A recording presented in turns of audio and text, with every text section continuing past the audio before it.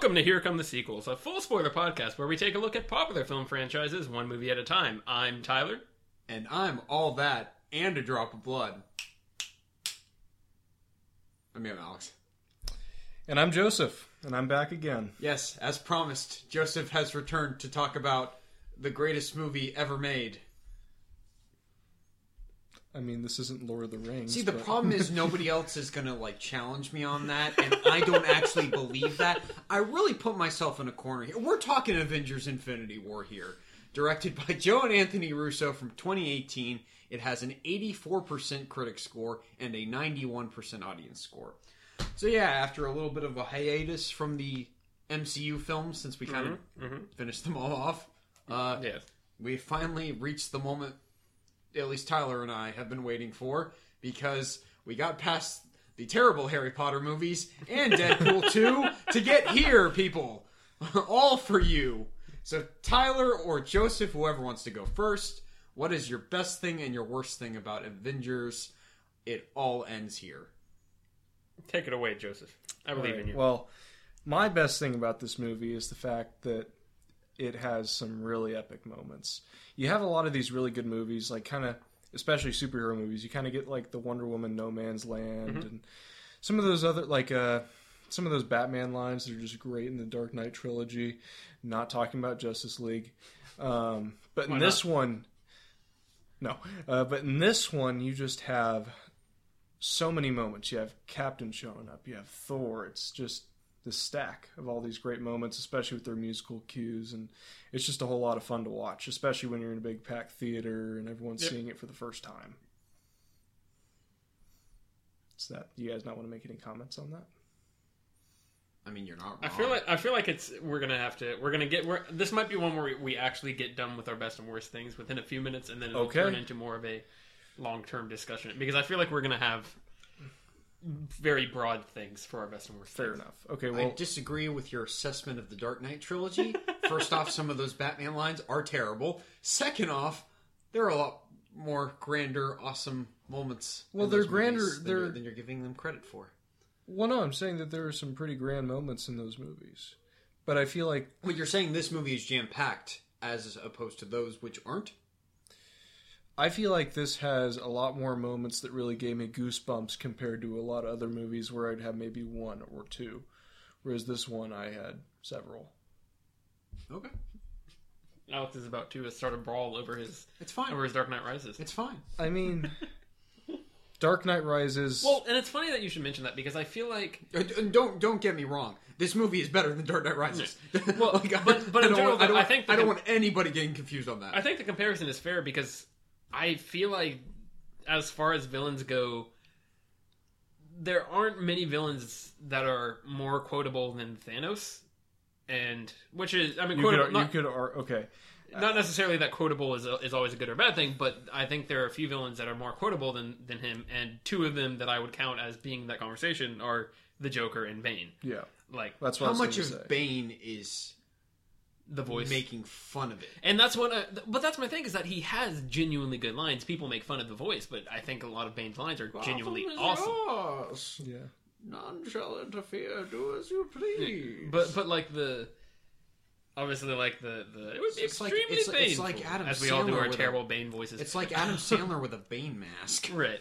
But a lot of those lines are genuinely intimidating and it's a very, people make fun of the voice, but it's a very interesting way to take that voice, as far as making it more of kind of like I think Kevin Smith, I remember him talking about the movie and how he was blown away by the fact that it's a posh British man and not like this intimidating wrestler persona. Right. Yeah. Well, and to kind of follow that up with Thanos, it's just Josh Brolin kind of deepening his voice a little bit. There's not much inflection to it. There's interviews where he's done, where he pulls the voice out, and it's not like they have to add anything to it. And obviously, Tom Hardy didn't add anything to his. There's videos of him talking to his dog like this. It's kind of funny. They definitely changed some. They made the Bane voice a little more electronic. Okay. That's actually, because they had, or at least they had to do a lot of sound mixing to get it to sound right. So that it's behind a mask. Yeah. Well, just in general, to make it sound right within the scene. Right. I don't know exactly what, I guess make it sound like it's coming. Okay. Anyway, yeah. But my point is that getting back to like the actual writing of the villains, I think they're very strong, just as they were in the Dark Knight trilogy. Like I think that's you look like you have thoughts, Alex. Share 'em. Dark Knight trilogy's complicated. I've said my piece on it. Let's keep going. Okay, so then I guess I'll move on to my worst thing, and Tyler brought this up in the car, but That was actually Alex, I believe. Oh, it credit was? where credit is due. Fair enough. Anyway, Who are you people? My worst thing is definitely the fact that I got to wait a year for the next one to come out. Not from now, but from the previous movie, because I just can't wait for the conclusion to this. So when that movie comes out, and inevitably it will replace this as the best movie ever made. Right. Maybe. What? This is the best movie ever made. Knock on forever until Avengers 4. What will then be your worst thing about this movie? Well, once that's actually been replaced, my worst thing about this movie. Let's see. Oh, right. That's it. Nothing. Well, his worst thing about the movie will still be the fact that he had to wait a year in Yeah. order. Those scars won't go away, Alex.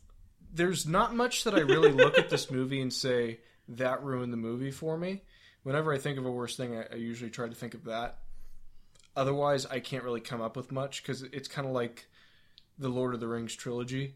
I didn't really, whenever I was thinking through that for my guest appearance, I wasn't really thinking that there was going to be a worse thing. But yeah, I don't know. There's definitely some nitpicks I have. There's some personal decisions that I thought I might have made differently, but otherwise, I thought it was a really well executed film. All right. Yeah. Tyler. That's me. Talk about how much you love this movie. Whatever. Okay. I'm unfortunately going to be the Debbie Downer here, Right. and I don't want to be in that position considering I I'm still not- really like this movie. I'm going to throw you guys for a curveball here. I'm going to say my best thing about this movie is actually the score. I am genuinely blown away by it's not just the score. Like listening to the score on its own, it's really good. But the way the score enhances the moments, it goes into what you were talking about, Joseph, with the fact that this movie has so many grand moments. The score hits those moments so perfectly without fail and elicits such a strong emotional response. Like it really embodies, and the movie is not entirely just about, it's about the build to those moments as well, but when those moments hit, they're so strong. This is such a crowd-pleasing theater experience movie. Until you get to the end. Well, yeah, sure. Well, but but even then, the theater experience of, oh god, everyone's looking around at each other like, what just happened? Is everyone dead? Like, it's the same idea of and again, the music in that is so somber. It's Thanos' violin theme and him smiling, looking out on the grateful universe, quote unquote. Like that's all. The music nails that every single time it happens. Like it's constantly, it knows when to pump in and really just like kick the moment, and it knows when to back off, and it knows when to be, how to play the emotions of the audience. It does that so well. And again, like listening to it on its own, I mean, there are slow moments, but it flows in, and it's so perfectly tied to the movie in a way that I haven't seen in a long time. One of the themes that I'll probably bring up on this podcast, like this episode multiple times, is the fact that I think The Last Jedi is the imperfect version of the emotional response I had to this movie. And that movie also, there are some really great moments that I think the score hits really well. But upon rewatching and re-listening, I don't think it's as strong as I felt when I first watched it. While these moments and these the places where the score and the cues hit is a lot stronger than I remember, or is just as strong as I remembered the first time. That's interesting. Because, I'm typically the one that brings up score Yes. in these reviews. Joseph and I are both higher on the score than you, I think we discussed. For me, other than the Avengers theme, nothing else really hits that hard. So you don't like, I mean, not necessarily, you're not saying you don't like it, but you aren't a big fan of Thanos' theme, like with the violin? I just think that's such a beautiful theme. I don't know, I really, really like it. I don't know. It definitely sets up that dread that he keeps on bringing up. For me, at least. Yeah. Well, then again, Now, I feel like we all have different musical likes. Very much. And, I mean, because you all know that one of Alex's favorite themes is from Thor. The yes, original. that is my favorite Yeah. MCU score. Right. And Wonderfully brought back in Thor Ragnarok, as we discussed. And then dropped everywhere else. yeah. And obviously this is your claim, so I don't want to speak on why you like that. Why you would maybe prefer that over this. Yeah. Do you want to elaborate, maybe? Well, I'm not saying that you're wrong for not liking this. I just want to know. I don't know. I just find it more memorable. It's hard to explain. Again, it's very subjective. This comes down to, Yeah. does the music sound pleasing to you when you hear it? Fair And enough. I know that's something that also bothers you, the fact that they don't bring back any scores for this. Yeah, but Or any that's themes interesting because Thor is like, it's the first Yeah. Thor movie. Yeah. Like there's nothing they're bringing back to it. Yeah. You know. Yeah. But I didn't like the Avengers theme when I first heard that in Yeah. the first time I saw the first Avengers. But that's the only theme they've committed to. But that's the only So, thing they committed over to. time, you're and like, so oh, hey. they've slowly stamped it into pop culture that, no, you will accept this. Yeah. I'm like, all right, I'll accept it. And then they played it in the trailer and everyone lost their minds. And I was like, Yeah. best movie ever, and I haven't even seen it. Yeah. Well, yeah, because I remember first seeing that trailer that you're talking about and getting, Yeah. again, goosebumps watching a trailer. I do feel slightly lied to. That scene where they're all charging in the woods, it's not in the movie. I'm slightly disappointed. That's like one of those things where I feel like it's going to be in Could be. Avengers 4 because everyone's got that theory out that they used footage from the next Yeah. movie. I'm not sure if that's so true or if they just wanted to kind of show, or maybe they just wanted to hide the fact that Hulk doesn't show up, so to speak. Yeah. Or maybe they had scenes of all the actors running on green screen treadmills and they're like, we can just make a cool shot here. Yeah. Put it on the trailer. It's Yeah, fine. potentially. But yeah, it's interesting. Yeah, it really comes down to how subjective just musical taste is. But your point about The Last Jedi, I found The Last Jedi score far more memorable than this score. Yeah. See, that was my... In terms of, I listened to The Last Jedi score in and of itself, just like in my own personal life. Yeah. I don't listen to this score. Well, that's interesting, because I had the... Occasionally, I'll turn on the Thor arriving, Right. Bring Me Thanos. I'll watch that clip because it's a wonderful 30 seconds, but that's it. Yeah. Well, I listened to... I went to... after The Last Jedi, specifically the bit in The Last Jedi... The scene in The Last Jedi where Luke is like, you will not be... Or I will not be the last Jedi, and all that, where that music swells. I remember seeing that in the theater and thinking that music was excellent and being like, oh my gosh, I'm being blown away by this. I went to... I need to check. I could be wrong. I think Williams was nominated for Best Score for that. Let me check. But I went to go look that up on like Spotify or whatever. I wanted to go track that track down because I was like, oh, that was awesome. I want to relive that. Like I want to have that. I feel like that'd be a really inspiring track to have on like my music playlist or whatever. John Williams was nominated for Best Original Music Score. Interesting. Deserving. Yeah. I mean, no, definitely. The Oscars are BS anyway, but that's... Yeah. I find that interesting that after so many movies that he's done in that franchise that they're still... Yeah. True. Interesting. But anyway, I was like, okay, I'm going to go find this. And when I went to listen to that track, I was like, oh, it doesn't really evoke the same thing for me. Like I felt like it was a lot slower. I mean, again, works great for the movie in that case, but like I felt for me like it didn't quite evoke the same reaction. And then I went to go track some of the stuff I liked from this one down. I listened through the entire score. Yeah. And on top of like, I still think all the use of strings and the like orchestral stuff of this movie is amazing. But then also Cap showing up.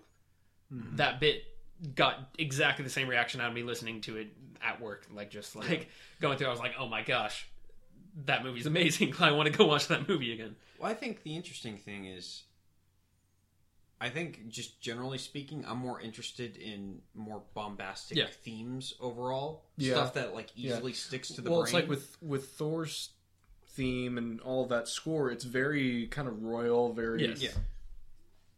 It's got a very specific style to it. So yeah, also, I need an Avengers theme that's like 2.5 minutes long that I can have like in my Spotify playlist. Mm-hmm. I don't want like a 30-second. And that's not to insult the movie because they specifically hold back the Avengers theme for very specific moments to have the highest amount of impact, which is fine. Doesn't make for a good separate listening. Separate listening. Yeah.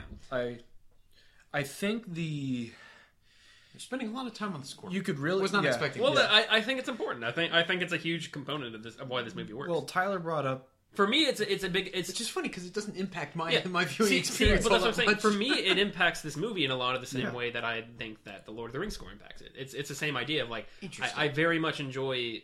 I think that the way they use that score in the way they know they just have a pitch perfect. They being Alan Silvestri for this. Yes. Howard Shore. Howard Shore. Yes. Yes. I almost said James Newton Howard. All these composers have the same name. James Horner, they're all the same. Yeah, Howard Shore. In the Lord of the Rings trilogy, I think it's the same. I mean, I think Lord of the Rings is still the gold standard for movie scores. Yes, but I think it's either that or Star Wars. I think it's Lord of the Rings by far. Like I just feel like that's such a not to put anything anyway.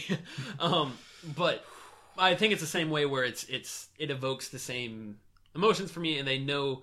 Both composers with these particular movies, I think they understand how impressive the movies that they're working with are, and they do such a good job of knowing how to really heighten the moments that need heightening and provide something that, like the Lord of the Rings movies without that score, as great as those movies are, it's a completely different experience and probably not quite as beloved. Like it's hard to... That's a whole other. That's a whole other conversation. It makes a bunch of guys walking by a rock in slow motion incredibly epic. Yes, that's what I think Tyler's trying to get across. And it also, like, whenever they kind of bring it back to this movie, whenever they show up on Vormir, he brought up Thanos' theme. Mm-hmm.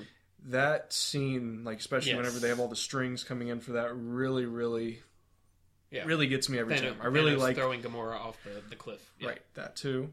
It's I don't know. It's kind of like what Alex is saying. It's not necessarily a very like consistent 2-minute long song that that you can listen to, but it sets up those moments really nicely so you can listen to the soundtrack and experience the movie. Yeah.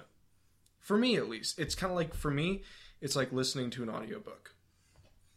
Okay. Yeah. Worst thing, Tyler? I'll go with an actual thing. I could seriously consider just being like, nah, I don't want it. But I will say some of the effects aren't like they. I think I'm shocked. You pointed out some of. So you guys both, Joseph. I'm shocked, and Alex especially. We did it. I mean, but you guys both the entire movie were complaining about the guys in suits. You were complaining about like Spider-Man. Where, like, I mean, in general, the Spider-Man... This is a problem Alex I've specifically had was having more of an issue with the Spider-Man. Civil War? Yeah, that's when Spider-Man came in.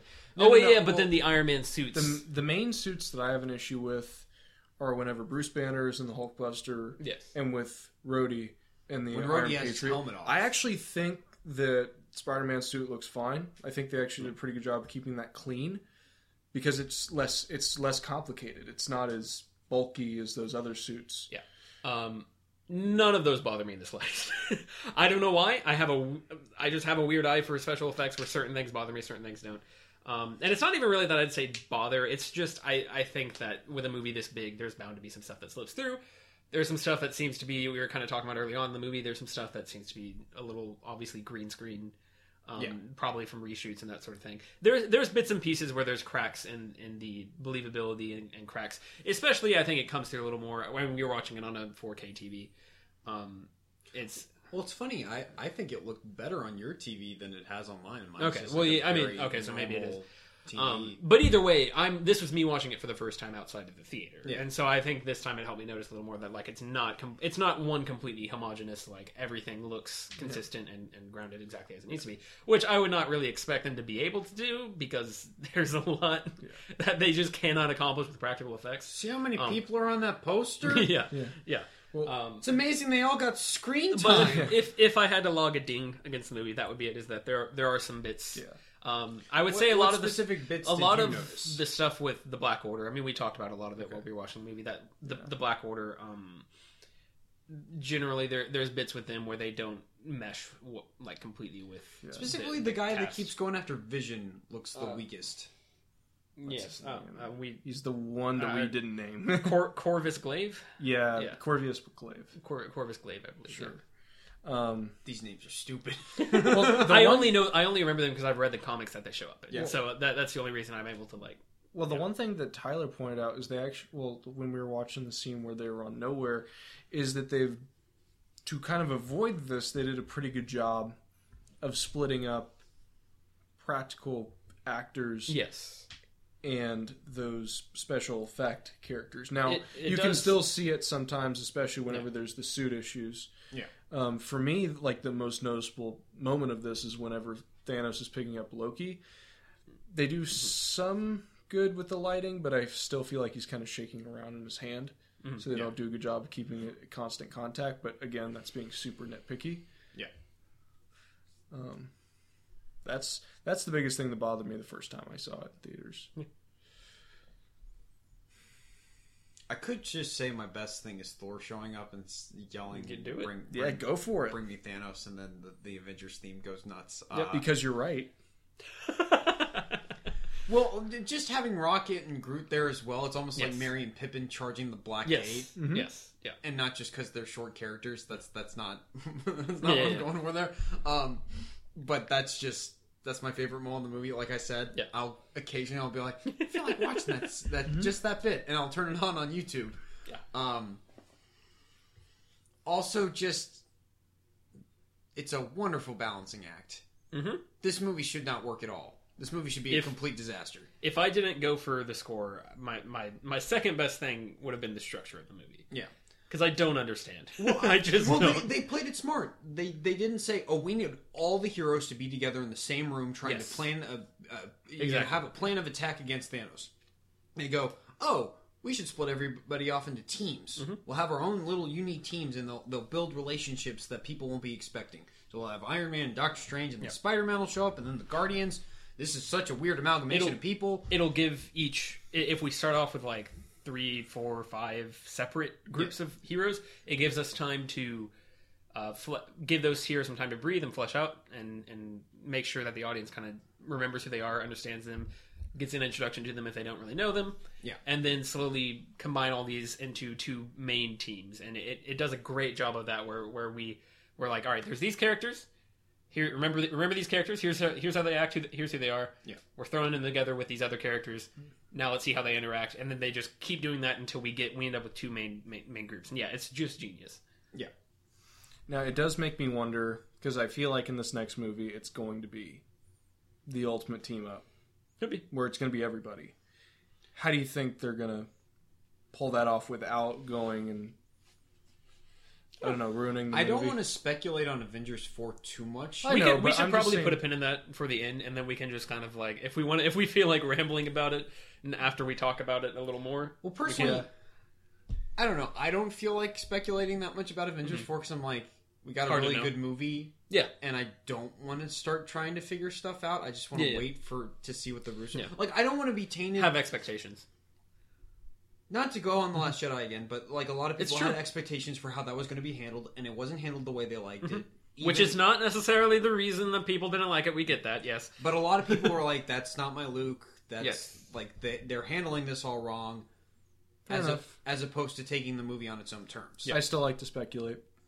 I mean, mean, we, and I we guess- can at the I end. guess just- we can speculate in private and not. No, spread we it can around we can on- talk we can talk about it on the podcast. I just think we should. No, Tyler, push we it to can't the talk about it on Okay. the podcast. Okay, well, I'm going to talk about it No. and just kind of ramble to myself until I go insane, No. which is what I do every week. So you Did know, you what's- spike my water with something? it's called absinthe. Oh my gosh. Anyways, So what's your worst thing, Alex? I do have a few negatives I can lob at the movie. You already covered one, the special effects. The other big one for me is just the treatment of Star-Lord.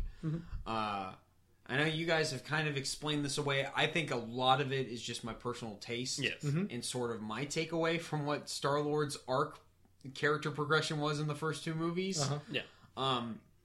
He's just a moron.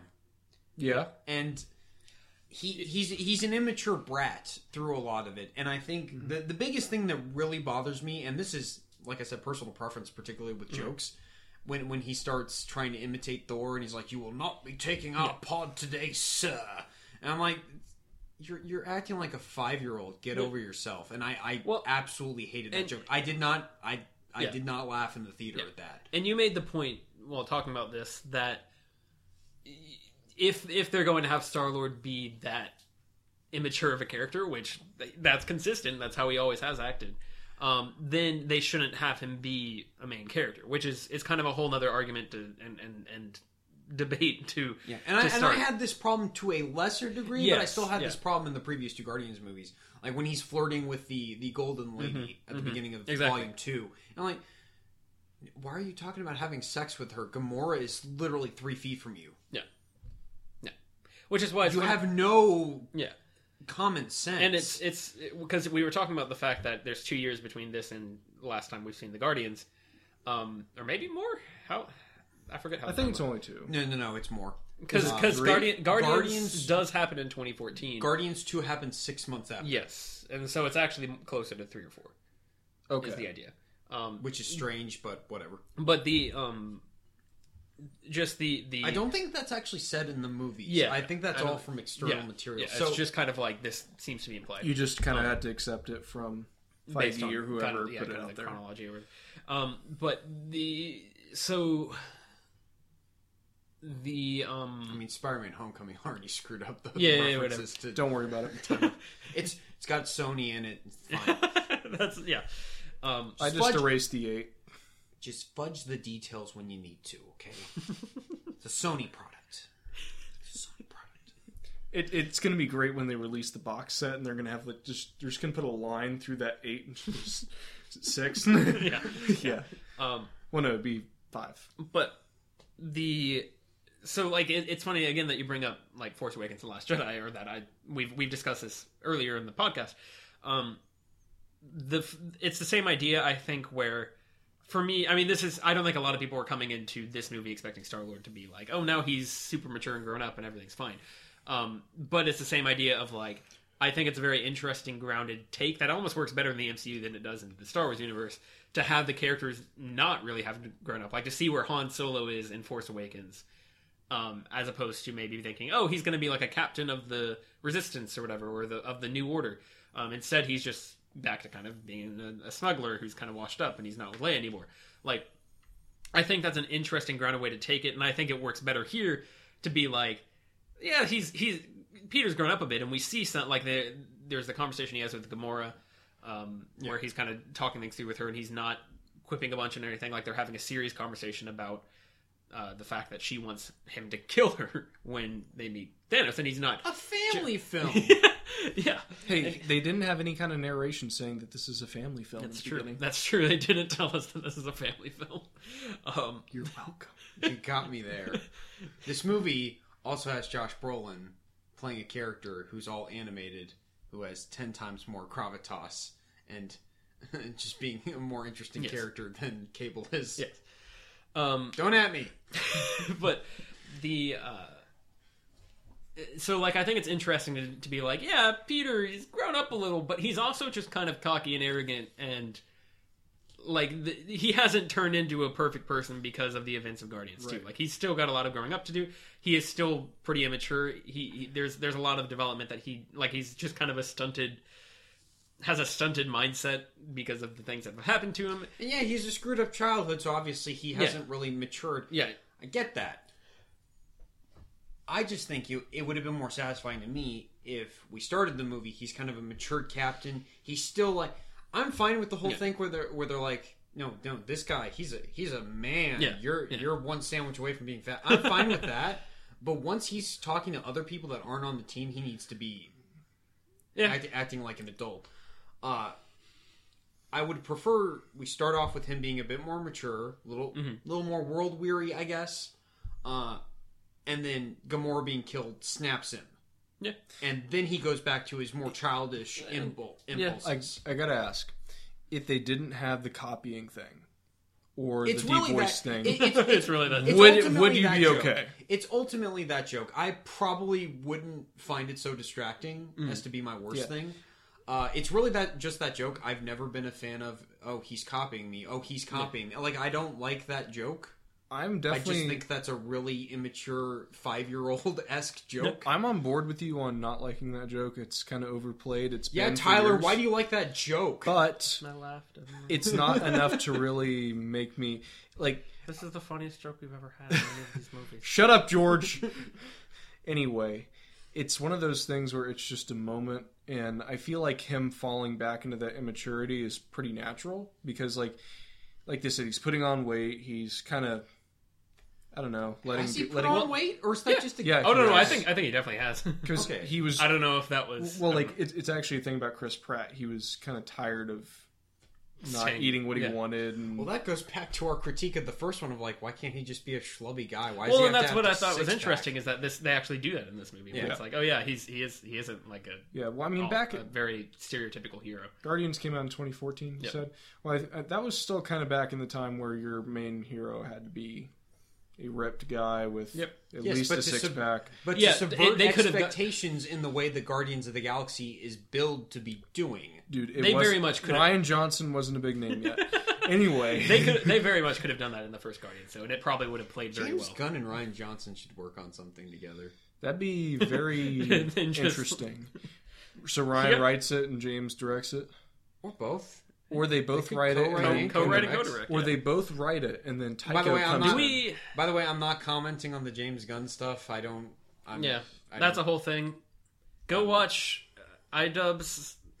If you know who that is on YouTube, he made a video commenting on it that kind of changed my perspective a little bit. The problem is it's a political argument, so it's turned into a political thing, and we don't want to talk about it because of that reason. It's a messy situation. Nobody's right. Nobody's wrong. Get over it. Yeah, Except for me. that's correct. I'm both right and wrong. Yeah. So anyway, that's Jo- our in that's oth- our in- addressing. In other words, Joseph has no opinion. That's our addressing of the James Gunn situation. I can No, understand both sides. But yeah, that was my worst thing. Like, where do we really want to go? Do we want to just talk about Thanos? Because that's kind of Yeah. the other area. Not necessarily problem. It's kind of a problem for me. It's not because I've heard some people go, "Why didn't they just do he's in love with death?" There's a million holes in his logic for wanting to kill off half Because the if universe. we tell you he's in love, then we can just wave away all his character issues and not try to make a nuanced, complex. Also, he doesn't have any sort of sympathy in that way. Yeah. Unless you really sympathize with. You make death really hot, and then you have him be like, "Oh, I really want the hot girl." I just want Like, I want him to be in love with death, but I don't know if y'all. I know you, Tyler. You've seen a little bit of early Family Guy. There's an early episode where the Grim Reaper visits them, and it's played by Norm Macdonald. Fascinating. I want Norm Macdonald death to be what Thanos is in love with. All right, No. I'm on board. Hello, Death. I'm Stewie. Big fan. You're not going to whip out the Norm Macdonald impression? What Norm Macdonald impression? I think it's just a guy talking. But Nobody can do that man's voice. Interesting. I didn't know you could do a Stewie. Good job. It was a lot better 5 years ago. I'm sure. I which believe is you. probably for the So you're- best. Which is probably for leave the it. Leave the past So you're behind. more. So now you're more of like a 5-year-old Stewie.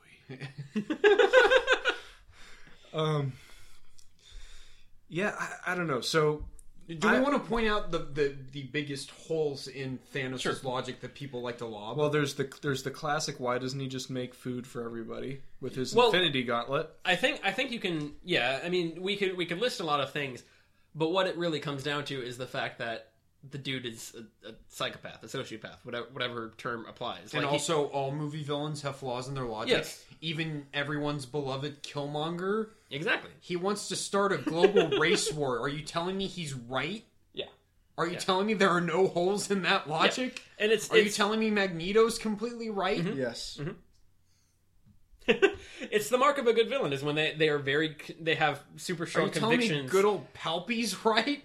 They have super strong convictions that are ultimately Hashtag the Empire did nothing wrong. fair, but that are ultimately rooted in some kernel of truth that they have twisted into this abomination of their beliefs. And so it's like that. I mean, that's ultimately what it is that he has convinced himself that this is the right way to do it. Yeah. And that stems from what happened with his home planet initially with Yeah. the fact that his home planet died off because, according to him, they didn't listen to them. They could have had other solutions, but this was the solution he proposed. And when that didn't work, he was like, I just need to show everyone that this will work. And he's become convinced and internalized that this is the only way. And so, like, that's ultimately what a lot of it stems from, is that it's not necessarily that he couldn't do the things that people suggest he should have done instead, but that he is a monster, and He's very set in his ways. yes, and he's determined to do it his way. He's also just a dad. Like, Yeah. like not in the sense of like, oh yeah, he's a dad, but like An he is. abusive monster of an Well, ass. yes, but he's just. But he thinks that everything he is doing is out of love. Yes, And that it's exactly. the right thing. he is such a dad persona in term. Like it's half a joke, but it is also like how they characterize him. The way he talks to Tony after he stabs him, and then the way he talks to Scarlet Witch, he's trying to act like a father Yeah. comforting them. Yeah. Right. Now, and so that's sort of my thing, is just like, I mean, dads are stubborn. that's my other like. That's true. You can point out a lot of funny dad like Just jokes. look at Ego. The fact that he uses giant lawnmowers against Wakanda at the end, yeah. and like all he wants is some peace and quiet around the house. You know, like you can do a lot of funny stuff with that, but that's not. I don't think I can take credit When he for gets that. I've angry, heard that he somewhere, always but- wins. Yeah. Yeah. Um, It's and so, but that is ultimately where his He wants to character's rooted. snap his fingers and just make half of everyone just go away. Don't you? He Don't makes- you all know a dad like that? he makes Gamora hike up the mountain rather than just snapping them up there. Like, come on. That's a dad thing. Let's a go dad hiking. thing. Let's do Such a let's dad do some thing. outdoor You know, I activities. didn't think about that. Yep. Now- Yep. now- he's a dad. That's a plot hole. Can I take it back to That's a regular old how did Bruce get into Gotham scenario, if you know what I mean. I want to take it back to the whole motivation argument though. Yeah. You're talking We about haven't like even listed off all the things that people love. Well, at this but I movie. think this explains a lot of them. I think you can then, if we explain this, we can then point out things and be like, well, he's a his motivation. psychopath. That's what he wants, and He's a that's psychopath. yeah. It's the same way that like you wouldn't argue that the Joker is like right to want to blow up Gotham or what, set Gotham up, blow up a hospital. Like that, none of these things are logical moves. But he has motivations that he establishes. dude. Yeah, and he establishes that he is a quote unquote agent of chaos, and so that's Right. That's where Now that comes from. that kind of works into my argument. Personally, I prefer the Thanos loving death component, the comic approach. Now, not everyone else does because it makes him not a sympathetic character at all. It's interesting. I'll which- give it that. It's interest. I think it's really interesting. I really enjoyed that kind of storyline. But again, it's not it's not the Killmonger model where it's like, hey, you know what? He's kind of right. I can understand his argument. But He there's has some a issues. point. Yes. Exactly. But he's approaching it the wrong way. We need some discussion about it. Healthy Where- debate would be nice. But like with that approach, All right, Mr. he's- Stark, you have 30 seconds to respond. instead of being an agent of chaos, he's an agent of death in that. And I find that really fascinating, personally. I mean, I think that's a really cool idea. And Would it be- I certainly will never talk down to like the original Infinity Gauntlet comic or anything like that. But I kind of think Thanos is better in this, and it Well, he's sort of more- speaks to where Thanos goes after Infinity Gauntlet in the comics, where it stems away a little bit from him being like, oh, now I'm in love with death, and that's why I do all my actions. And there's a whole other element you can do to that. Like the comics make it interesting when they do that. It's not just like, oh, we're using this to wave away his motivations. It's, oh, we're using this to explain his motivation, explain what kind of character he is, because he's like a very Can we mention desperate character. spoilers of that comic? Yeah, Okay, well, it's from the 80s. yeah, I know, but like still, you know, some people might want to read it. But well, I was just gonna say that like following that, he turns into more of like a thoughtful like anti-hero. Not really anti-hero. That's not the right way to put it, because he does still have villainous plots and everything. But like there are comics in which he is really on the hero side trying to help. Including that run. Yeah, and so like there's different things that he turns into more of an interesting character, I think, when you take away the fact that all he's doing is to win Death's love. Once he kind of gets over that, he turns into a character who is more determined and self-focused, and I don't know. I think this is just such an interesting... The fact that they took this one movie, we'd seen Thanos like 3 times, whatever, before this. And in this one movie, they turned him into such an interesting, not even really sympathetic, but like... Maybe complex? Yes, such a complex character that we like simultaneously love and hate in the way that all good villains are. Yeah, I'm watching him on screen. I absolutely love him as a character, and it's fascinating to see them bring him to life like this, and I honestly think it's better than I could have ever hoped them to do with him. The only real sympathetic aspect I can get out of the Infinity Gauntlet comics is when Adam Warlock brings up that he always has... There's always a way to defeat him. That is a very interesting idea, and I'm curious if they'll go with it in the next one. Right. There's always a hole. There's always a way to get through it, and that kind of... Maybe not as sympathetic, but complex at least. So to clarify a little, the comic... the reason they're able to beat him in the comic is the idea that he secretly like is insecure, and this kind of goes into the fact that he is so obsessed with death and like can't seem to actually get her to love him, and so he's so like insecure and generally I'm trying to think of like the right way to word it, but basically he always leaves a way for someone to beat him because he doesn't truly believe in his convictions. Like he never fully commits to the bit, basically. Like he never fully commits to his plan, and that always leaves an opening for the Avengers to get through and defeat him. Okay. And so that's kind of the idea, and that is a very interesting angle, and I'm not sure if with this interpretation they'll really go for it. Infinity Gauntlet also ends with Thanos where he is at the end of this movie, where Thanos is watching from his farm planet and just sort of watching the horizon and being all happy. Yeah. So I don't even know like where they're going to go with him beyond this point. It's a little bit of uncharted waters. Thanos will return. Yeah. That's just genius. That's rubbing salt in the wound in the best possible way. Yeah. Oh, you were expecting the Avengers will return. Nah. Sorry, keep they bringing dead, up the boys. comics. The nukes could get launched the second Cap says, "Oh God." No. But yeah, sorry to keep bringing up the comics. They're just a fascinating angle to this story because they are so different. Yeah. So what do you guys want to move on to? Well, we can keep talking about Thanos. I mean, I think that's Well, I keep saying Thanos. I think Thanos, I guess, would be the... Well, let's get into the specific nitpicky arguments. So, complaint number 1, why didn't he multiply all the resources and just give people more food and space? Yeah. Well, because that's just not what he believes. He's decided this is the plan. It's a simple calculus. Well, also, Thanos says there's a finite amount of resources in the universe. So, he doesn't directly say that in reference to what the Gauntlet can do, but if you want to easily carry that, just be like, okay, there's a finite... Maybe there are some things that the Infinity Gauntlet just can't do. The other big one is... Well, the one that I've thought about is, so he wants to wipe out half the universe. Mm-hmm. What's to keep them from just regrowing their populations? I always assumed getting back to the same problem? I always assumed the point was that he's trying to raise someone to follow in his footsteps. Which was going to be Gamora. Yes. But what does he do, like in the next movie? Is he trying to find someone else who will take over? Yeah. Good point. And even then... He does have a son in the comics. Yeah.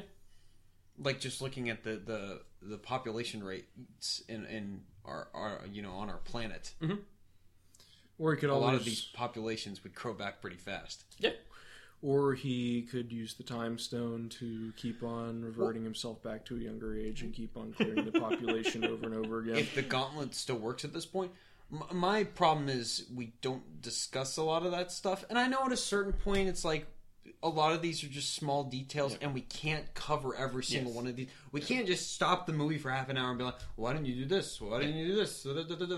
But I feel like some of those easy, quick, like top 3 bullet points, you could just scratch off real quick.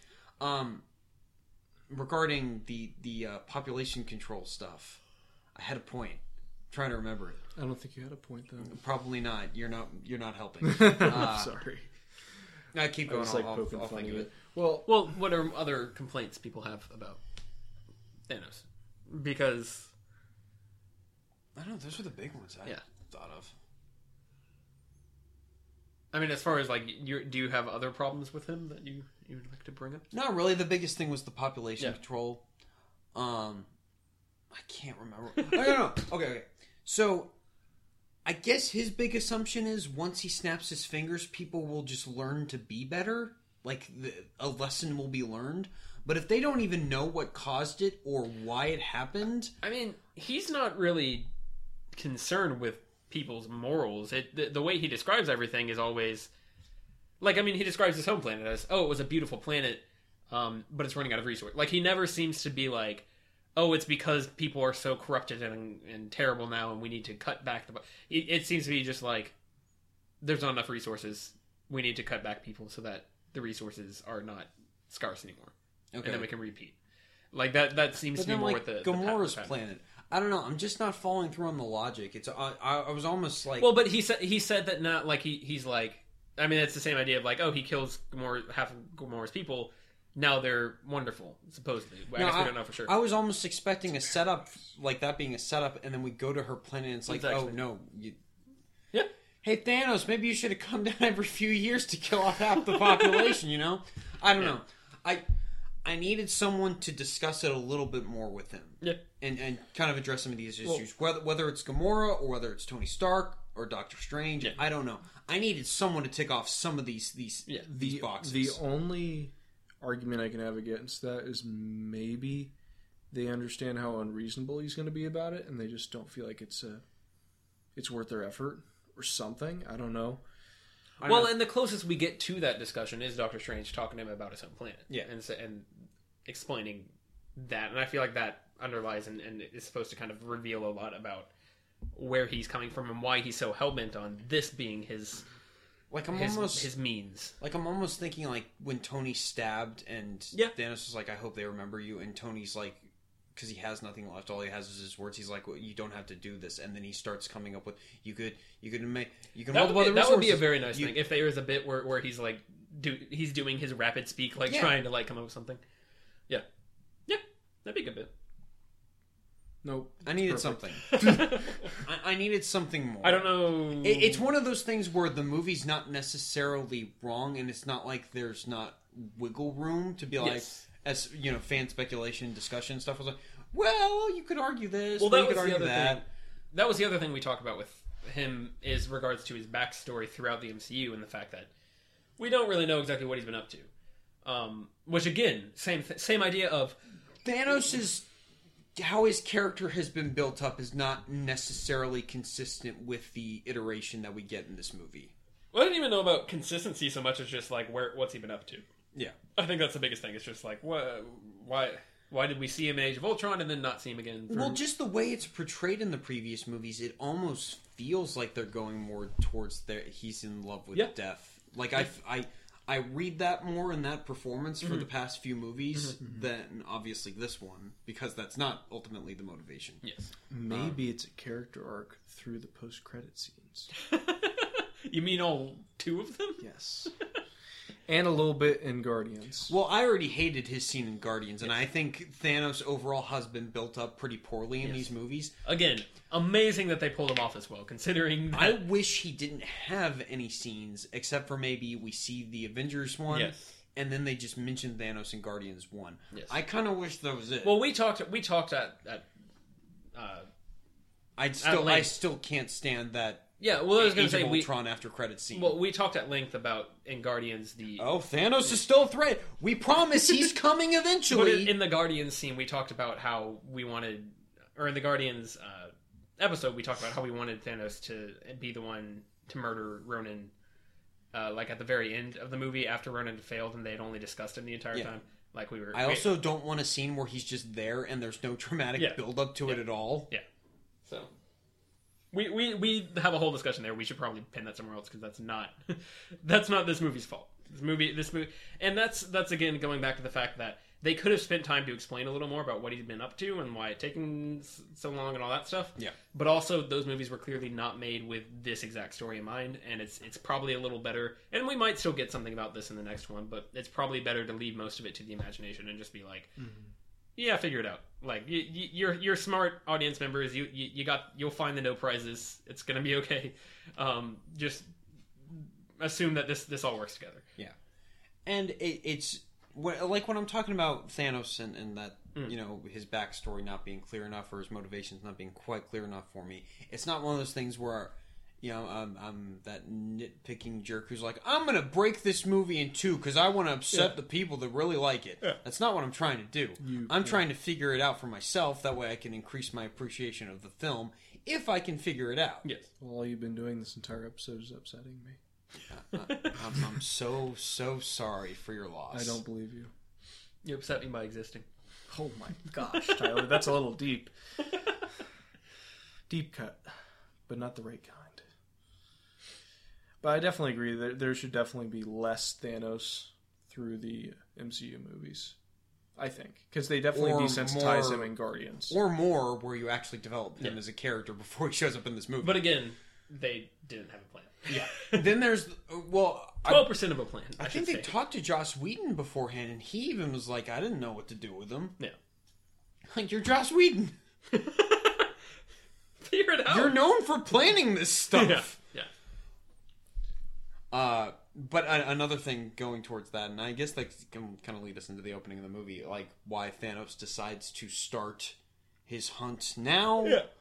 Yeah. It's a little vague. He doesn't really explain it. Now there's, online theories and speculation of like the Ancient One's dead, Ego's dead, and Asgard is destroyed, Odin's dead. A lot of these really powerful characters that could take him out are gone. It makes me think of the trailer for Justice League. It's not even used in Justice League. I didn't do it this time. I didn't bring up the DCEU. Come together over me. Come together evil right now. evil gray rock villain Metallica is listing off the fact that there's no lanterns on Earth and there's no a line that is not in the movie? Yeah, it's a great line. I don't know why it's not in the movie. It would be Steppenwolf's only good line if he was actually in the movie. How dare Steppenwolf get good lines? Yeah. But he's like, there's no lanterns, there's no... If he's not talking about those Martha boxes, cut it. Yeah. Yeah. We need this to be 2 hours, darn it. I forget what else it is. That he lists off a couple of MCU, a couple of DC, the Kryptonians. Kryptonians. And so he lists off like the fact that there's a weakness. The Amazons don't have their, and so that would be an excellent line to add to Thanos' already great repertoire of if he had a line where he was like listing off just the fact that Odin's dead, these Guardians are on the run, or Asgard has fallen. Maybe that's the way you put that. Yeah, and all that. The fact that the Avengers have broken up, like that's I think all of that would definitely be a nice line to serve, especially in the very beginning if that was like where we came in, justifying why he's just now starting. Yeah, rather than like why he didn't go after New York to take Earth for his own. Yeah.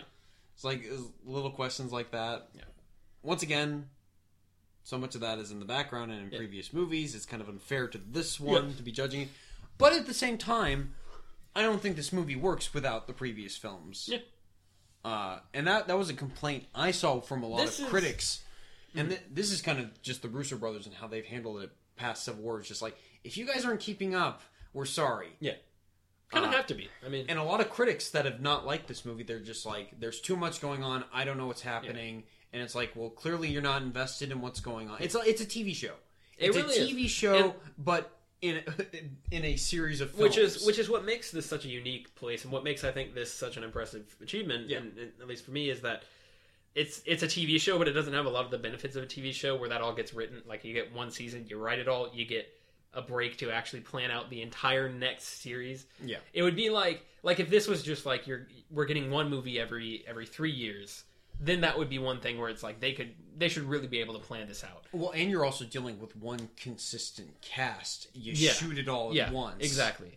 while there's just so much more logistical nightmare stuff And to do it. And I think that's probably a lot of why a lot of Feige's comments have been like, yeah, we're going to kind of change things up after this.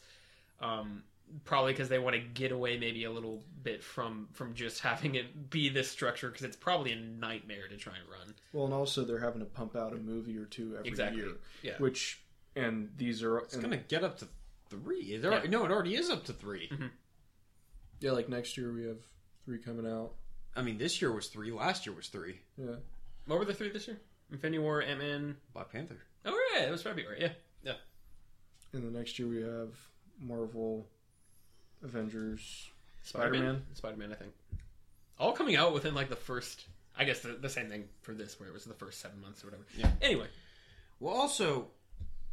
So it's kind of... It's an interesting kind of yin-yang where...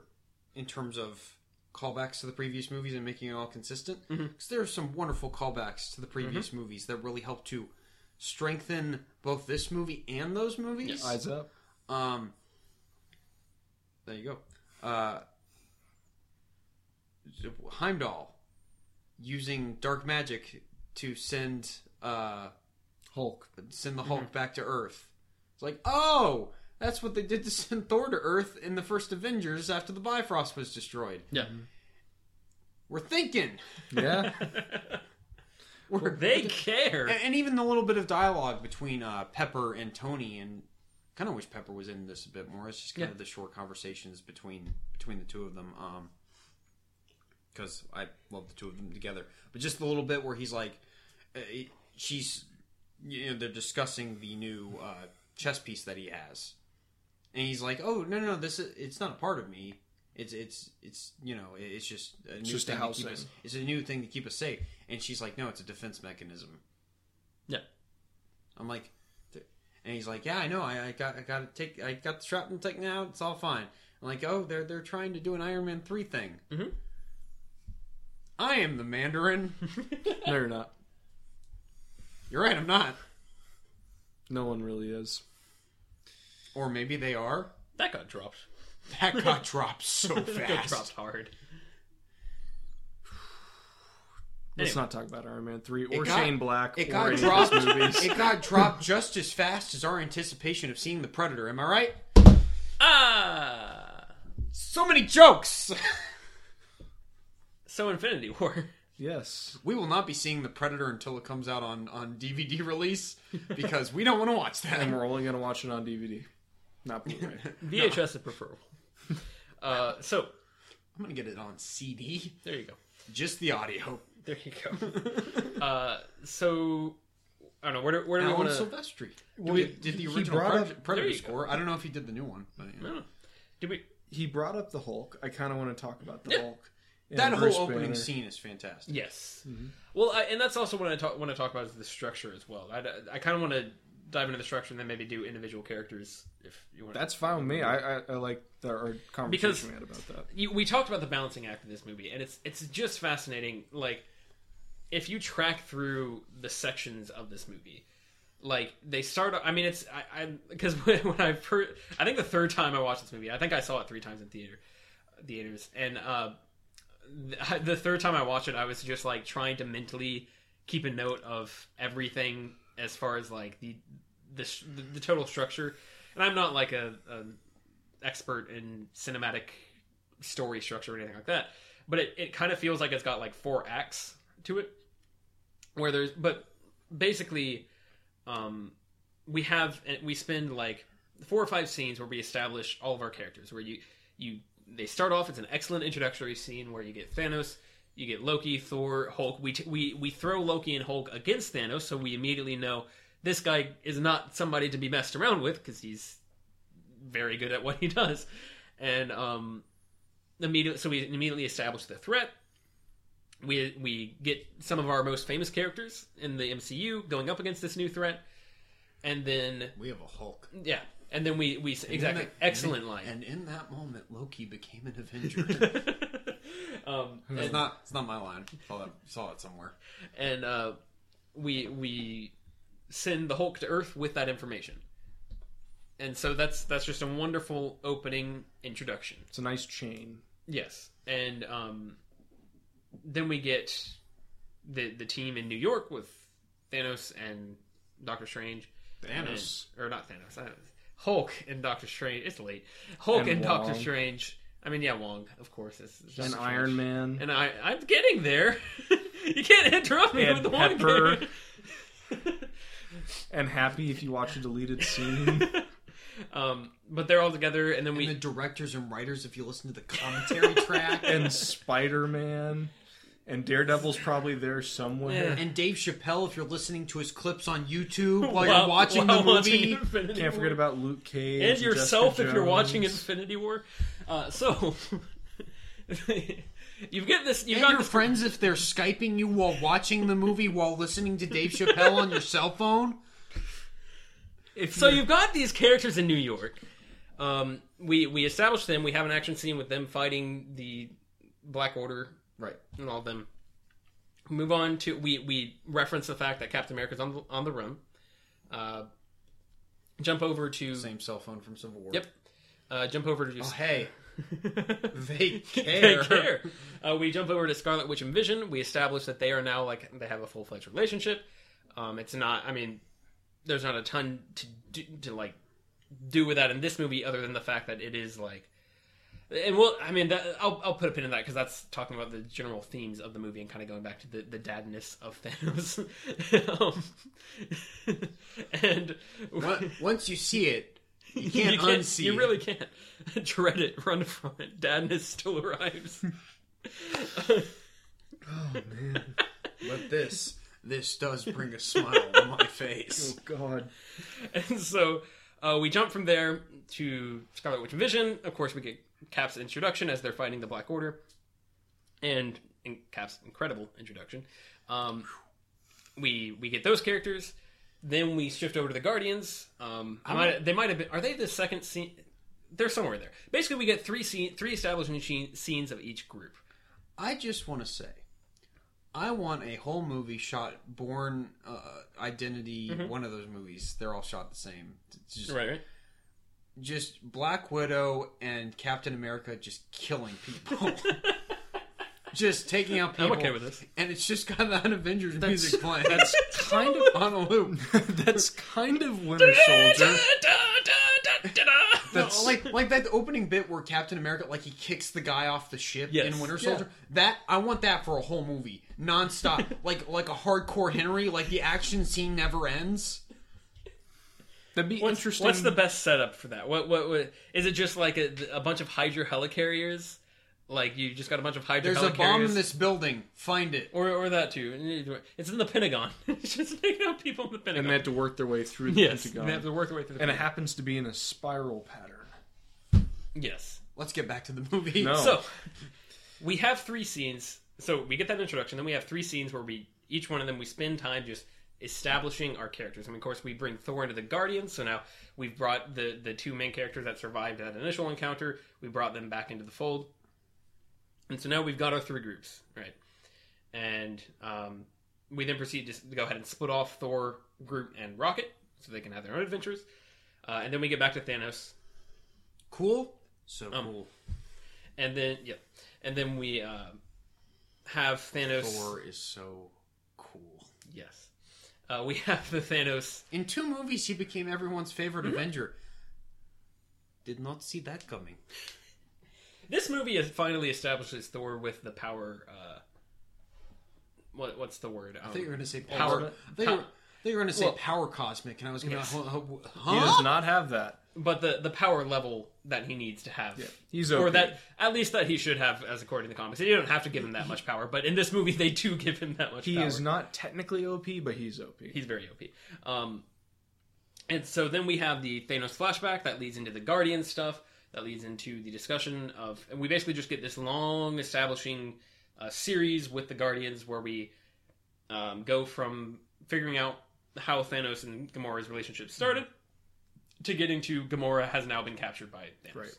And so we go through all of that. We get a couple more establishing scenes where we throw in the new characters, not new characters, but we throw in new characters like Bucky, Rhodes, Black Panther, of course.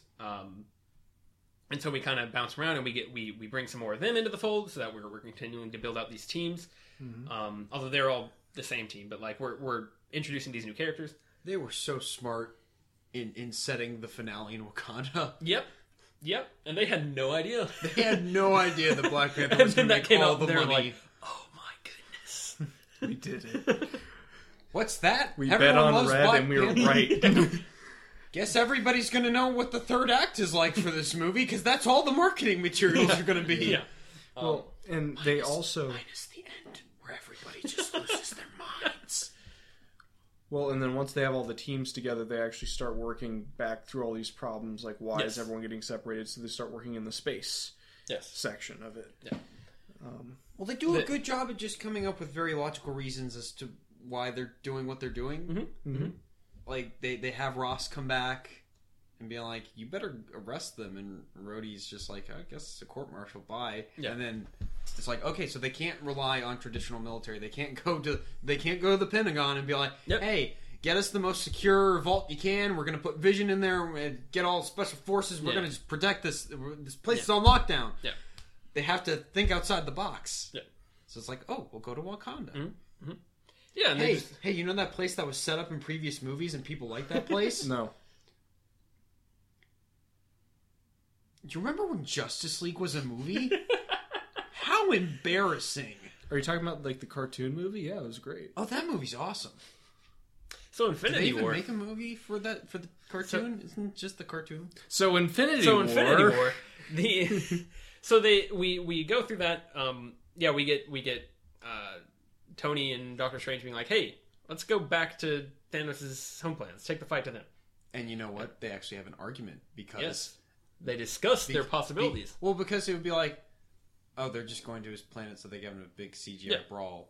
Why don't they just go back to Earth? You know, where everybody else is, and they have an actual discussion about And it. a reasonable explanation for like Tony being like, hey, I'm a very proactive person. I like to be proactive. I'm going to tell you what I think we should do to be proactive in this situation. And then Doctor Strange tells him what his moral compass is because of his Yes. activism. And his allegiance to the Time Stone. Yep. I love how this movie uses Tony. Yep.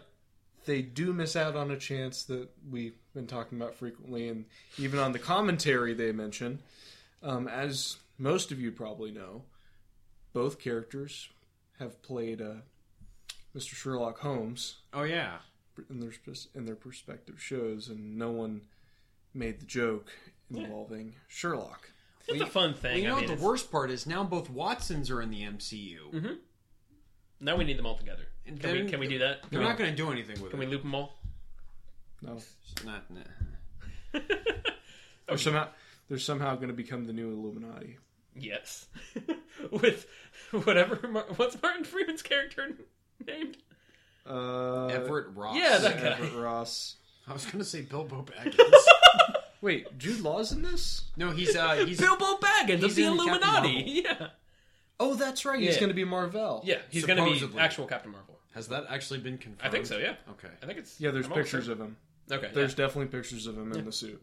I totally forgot about this. Marvel's going to make the first good Green Lantern movie before DC does. I Yep. just want to point that out. Yep. Anyway. We should probably knock on wood for that. It's gonna, There's no wood in here. We don't need to. It's We're fine. doomed. Infinity War. So SJW propaganda. They're just riding off the coattails of Wonder Woman, and they're going to have political shenanigans, and I'm not going to see the movie because blah, blah, blah. oh God, I think Alex just died over there. No, that wasn't me.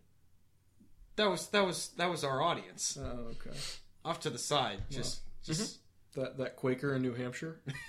God, that is a gag that we have not revisited in quite a while. I mean, a loving fan that we have not mentioned in quite a while.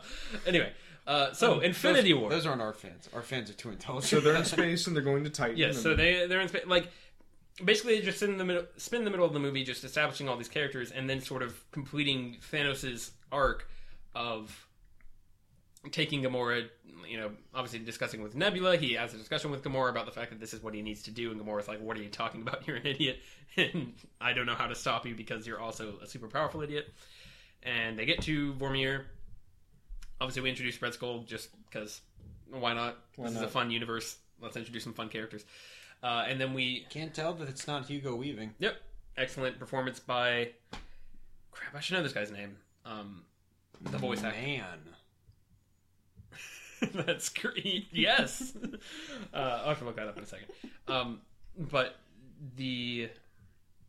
and then of course we get the scene with Thanos throwing Gamora off the cliff and the horrible green blood splatter at the bottom. Gushers. Yeah.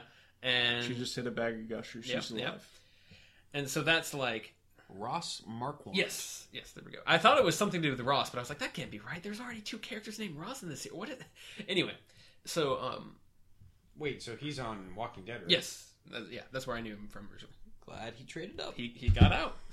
They might use him for something, but I mean, he was only a voice actor. They might actually use him for something, since he put in a good performance. Anyway, why am I talking about Walking Dead? I've only seen like 2 episodes. I shouldn't be judging. So basically they spend the movie kind of rearranging everyone. Of course, they get Thor and friends to Nidavellir. Nidavellir. Yeah, and I would say. so they get them there. Say that 5 times fast. Yeah, they get the Guardians and Yeah, I already lost on 2. they get the Dang Guardians and the Space Avengers together, and back on Titan, and basically just set everyone up for the final act. And then the final act is literally just like a good 45 minutes of just like, oh my gosh, this is amazing. Well, my favorite thing is the halfway point. Yeah, it's Vormir. Mm-hmm. As soon as that music swells and they cut to black, that's half. Yeah, and you know that the doom of Thanos is about to come Yes. down upon everybody, and it's again another great musical moment for only Tyler and I, because apparently Alex hates this score. wants Alan Silvestri to quit music. Because you can't have a non-opinion about something. That's correct. It's love or hate. Exactly. Love or hate. Exactly. Which is it, Alex? That's why he's about to give this movie an F-. Yes. And now I will say one problem. I'm hiding the score sheet from you. How are you able to read it? One problem that a lot of people bring up is that the newest trend in movies is moments. But I don't know. But that's the movie is not just moments. It's Yeah. it's like we were just talking about how there's discussions. Yeah. Doctor Strange it's not just the moments. It's seeing the characters interact and it's seeing these characters grow. And of course, Thanos himself has an excellent, if not so much arc, it's an excellent series of tests that he has to go through. Like I think it's more of a slope. Yeah, like the build up to Infinity Gauntlet involves Thanos facing off against the Elders of the Universe, which is, by the way, one thing that would not fit at all in this movie, but that would have been wonderful to see Thanos and Jeff Goldblum just like having some weird, like, I don't even know what kind of battle you would have him do that with. In the comics, the Grandmaster is much more of a straight-faced character. Also, Benicio del Toro has a cameo on this where he continues to be weird, and I don't know what's happening. Don't worry about it. You're not wrong. Technically, he's not even there. That's true, but just the weird. Magnificent. Yeah. The first time I saw that in the theater, I was like, "What is he saying?" So, anyway, the comics have Thanos face off in these challenges against the 6 or these 6 like Grandmasters, or not they're Elders of the Universe is what they are. Mm-hmm. The Grandmaster's one, and there's some other guys. Galactus. He doesn't face off against Galactus Yes, for a stone. Not for the stone. That's what I'm talking about. Is when he's getting the stones. Okay, I'm talking. I'm talking about the build up to Infinity Gauntlet. He's getting the stones. Fine. No, because I'm making a point here of that is all about like, oh, we're seeing how in the comics it's like, oh, we're seeing how cool and clever Thanos is. While this is, we're seeing how strong Thanos' completely messed up moral convictions are, and we're getting a constant test of that. And just like that entire build up and seeing the fact that he does sort of genuinely love Gamora, but also he's a heartless monster and is worthy of our hatred, and just creates a fascinating character for us to watch, because it's like there's no point at which we're rooting for him, but it's also like I'm getting ahead of myself a little bit, but the finale where he just smiles and just gives the slightest little head nod as he is watching in the distance and the music plays is one of my favorite moments in cinematic history. It's the cruelest sort of satisfaction. Yes, exactly. And that's, again, talking about the moments, that's not really a moment. Like that the entire ending of the movie is just like this very quiet I don't know how to pronounce the word, but denouement. It's a French word for like the letdown after the climax. It's just this very quiet, like denouement? Yeah, something like that. Very quiet. Just everyone's like, "Oh God, we all just lost. This is a problem." Yep. Yeah. Everyone's dead. Captain America literally says, "Oh Yes, God." and then Thanos is just Vision's just laying there, Dead. gray, with a chunk missing from his head. yeah, and so A family film. that would be my response. Is that this movie, it builds itself in a way that it makes you think it's going to be all about the spectacle, and it ends up being entirely about the characters and the fact that you really care about these characters, and they are in the worst situation of their entire lives. And it by builds far. that expectation that They're going to pull it off. Yes. Thor is going to show up. He's going to kill Thanos, and he's going to save the day, and he's not going to get to snap his fingers. But Again, going back to Last Jedi. Oh no. The part of one of the themes Johnson's back.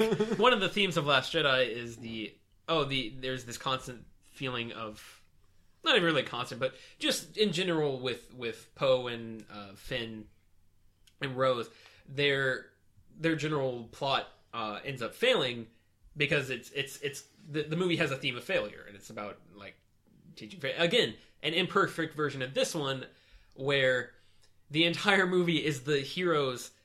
It's the opposite almost of the traditional superhero movie structure, where it's like, oh, the heroes are just getting by the skin of their teeth. They keep winning. They keep doing the one thing that allows them to get forward. Well, in this movie, Thanos is the hero, and so our heroes keep just barely screwing up enough to give Thanos a shot to keep going. Yeah. And then finally, it happens at the very end where Thor tries to kill him. But Thor has to try and grandstand and tell him, "Oh yeah, I got my revenge." Yeah. And that instead of just going for the kill, and that allows him to finally make the snap. Yeah. And it's a build of all of that, and so it's just such an interesting thing to watch as the heroes just continually fall on their faces in the opposite way that they normally would. Yeah. This is an Avengers movie, but it's definitely Thanos' movie. Yeah. It's this close to being a Thor movie. Yes. But it's Thanos' movie. There's a reason that the end credit says Thanos will return. Exactly. Beyond just trying to... beyond just trolling you entirely. The children that are crying in the eyes. But I don't want any more of Thanos! But that's the pattern with all these movies. Whoever will return is technically the main character. Yeah. And that was Thanos this time because we got to follow his trek to his ultimate goal. Yeah. And he's the one looking off into the sunset at the end of the movie. Mm-hmm. Or sunrise, technically. Yeah.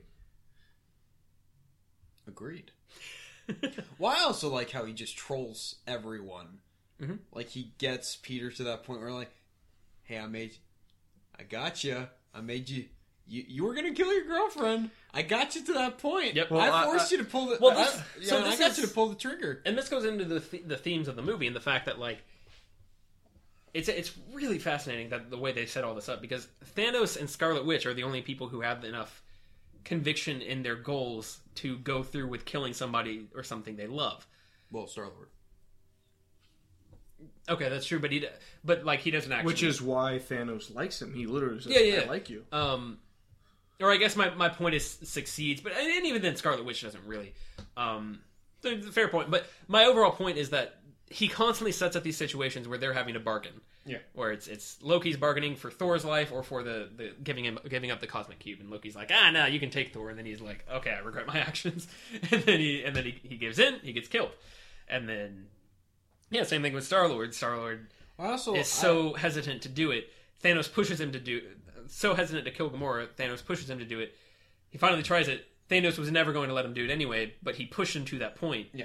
And it's kind of a proof of the fact that Star-Lord's heart wasn't in it, and also the fact that it still failed, even though he has to live with the fact that he made that decision for himself. Right.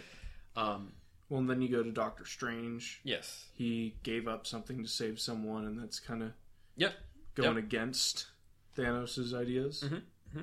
So, and of course, you get Thanos obviously killing Gamora to get the Soul Stone. And almost sort of reverse, where the Soul Stone, he has to kill someone he loves, or kill someone that's important to him, take a life basically in order to get the stone. Mm-hmm. Doctor Strange gives him the stone in return for getting a life. Mm-hmm. And so it's like poetry. It rhymes. It's like poetry. It rhymes. He definitely didn't one up though. What do you mean? You said he got a life. I don't think he won up. No, maybe he didn't. Because if he did, then he would have disintegrated. You know? Maybe he would have Spoilers! Maybe he disintegrated. We said this was a spoiler. Spoilers! Podcast. Maybe he disintegrated I twice. didn't know he was going gonna die. I haven't watched this movie.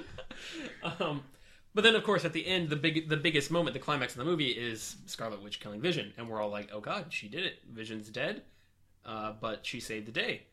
And then we completely forget about the time stone, and then Thanos shows up and he's like, "Nah, man." Made you look.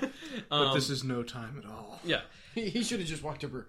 You blinked, which is, and then he turns back time. Which is his conversation with Scarlet Witch is fascinating, and just like the way that he's like, "Wow, I'm proud of you. I'm proud of you, little girl. You murdered someone you love for me. I just met wow. you 5 seconds ago." Yeah. And then he reanimates. I caught you in a bit of a moment. Yeah. Good job. However, I'm gonna have to reverse that. Sorry. Turns back time. Look, I know you worked really hard. A for effort, definitely for effort, but we can't have this. what's the line? You are officially pardoned from death.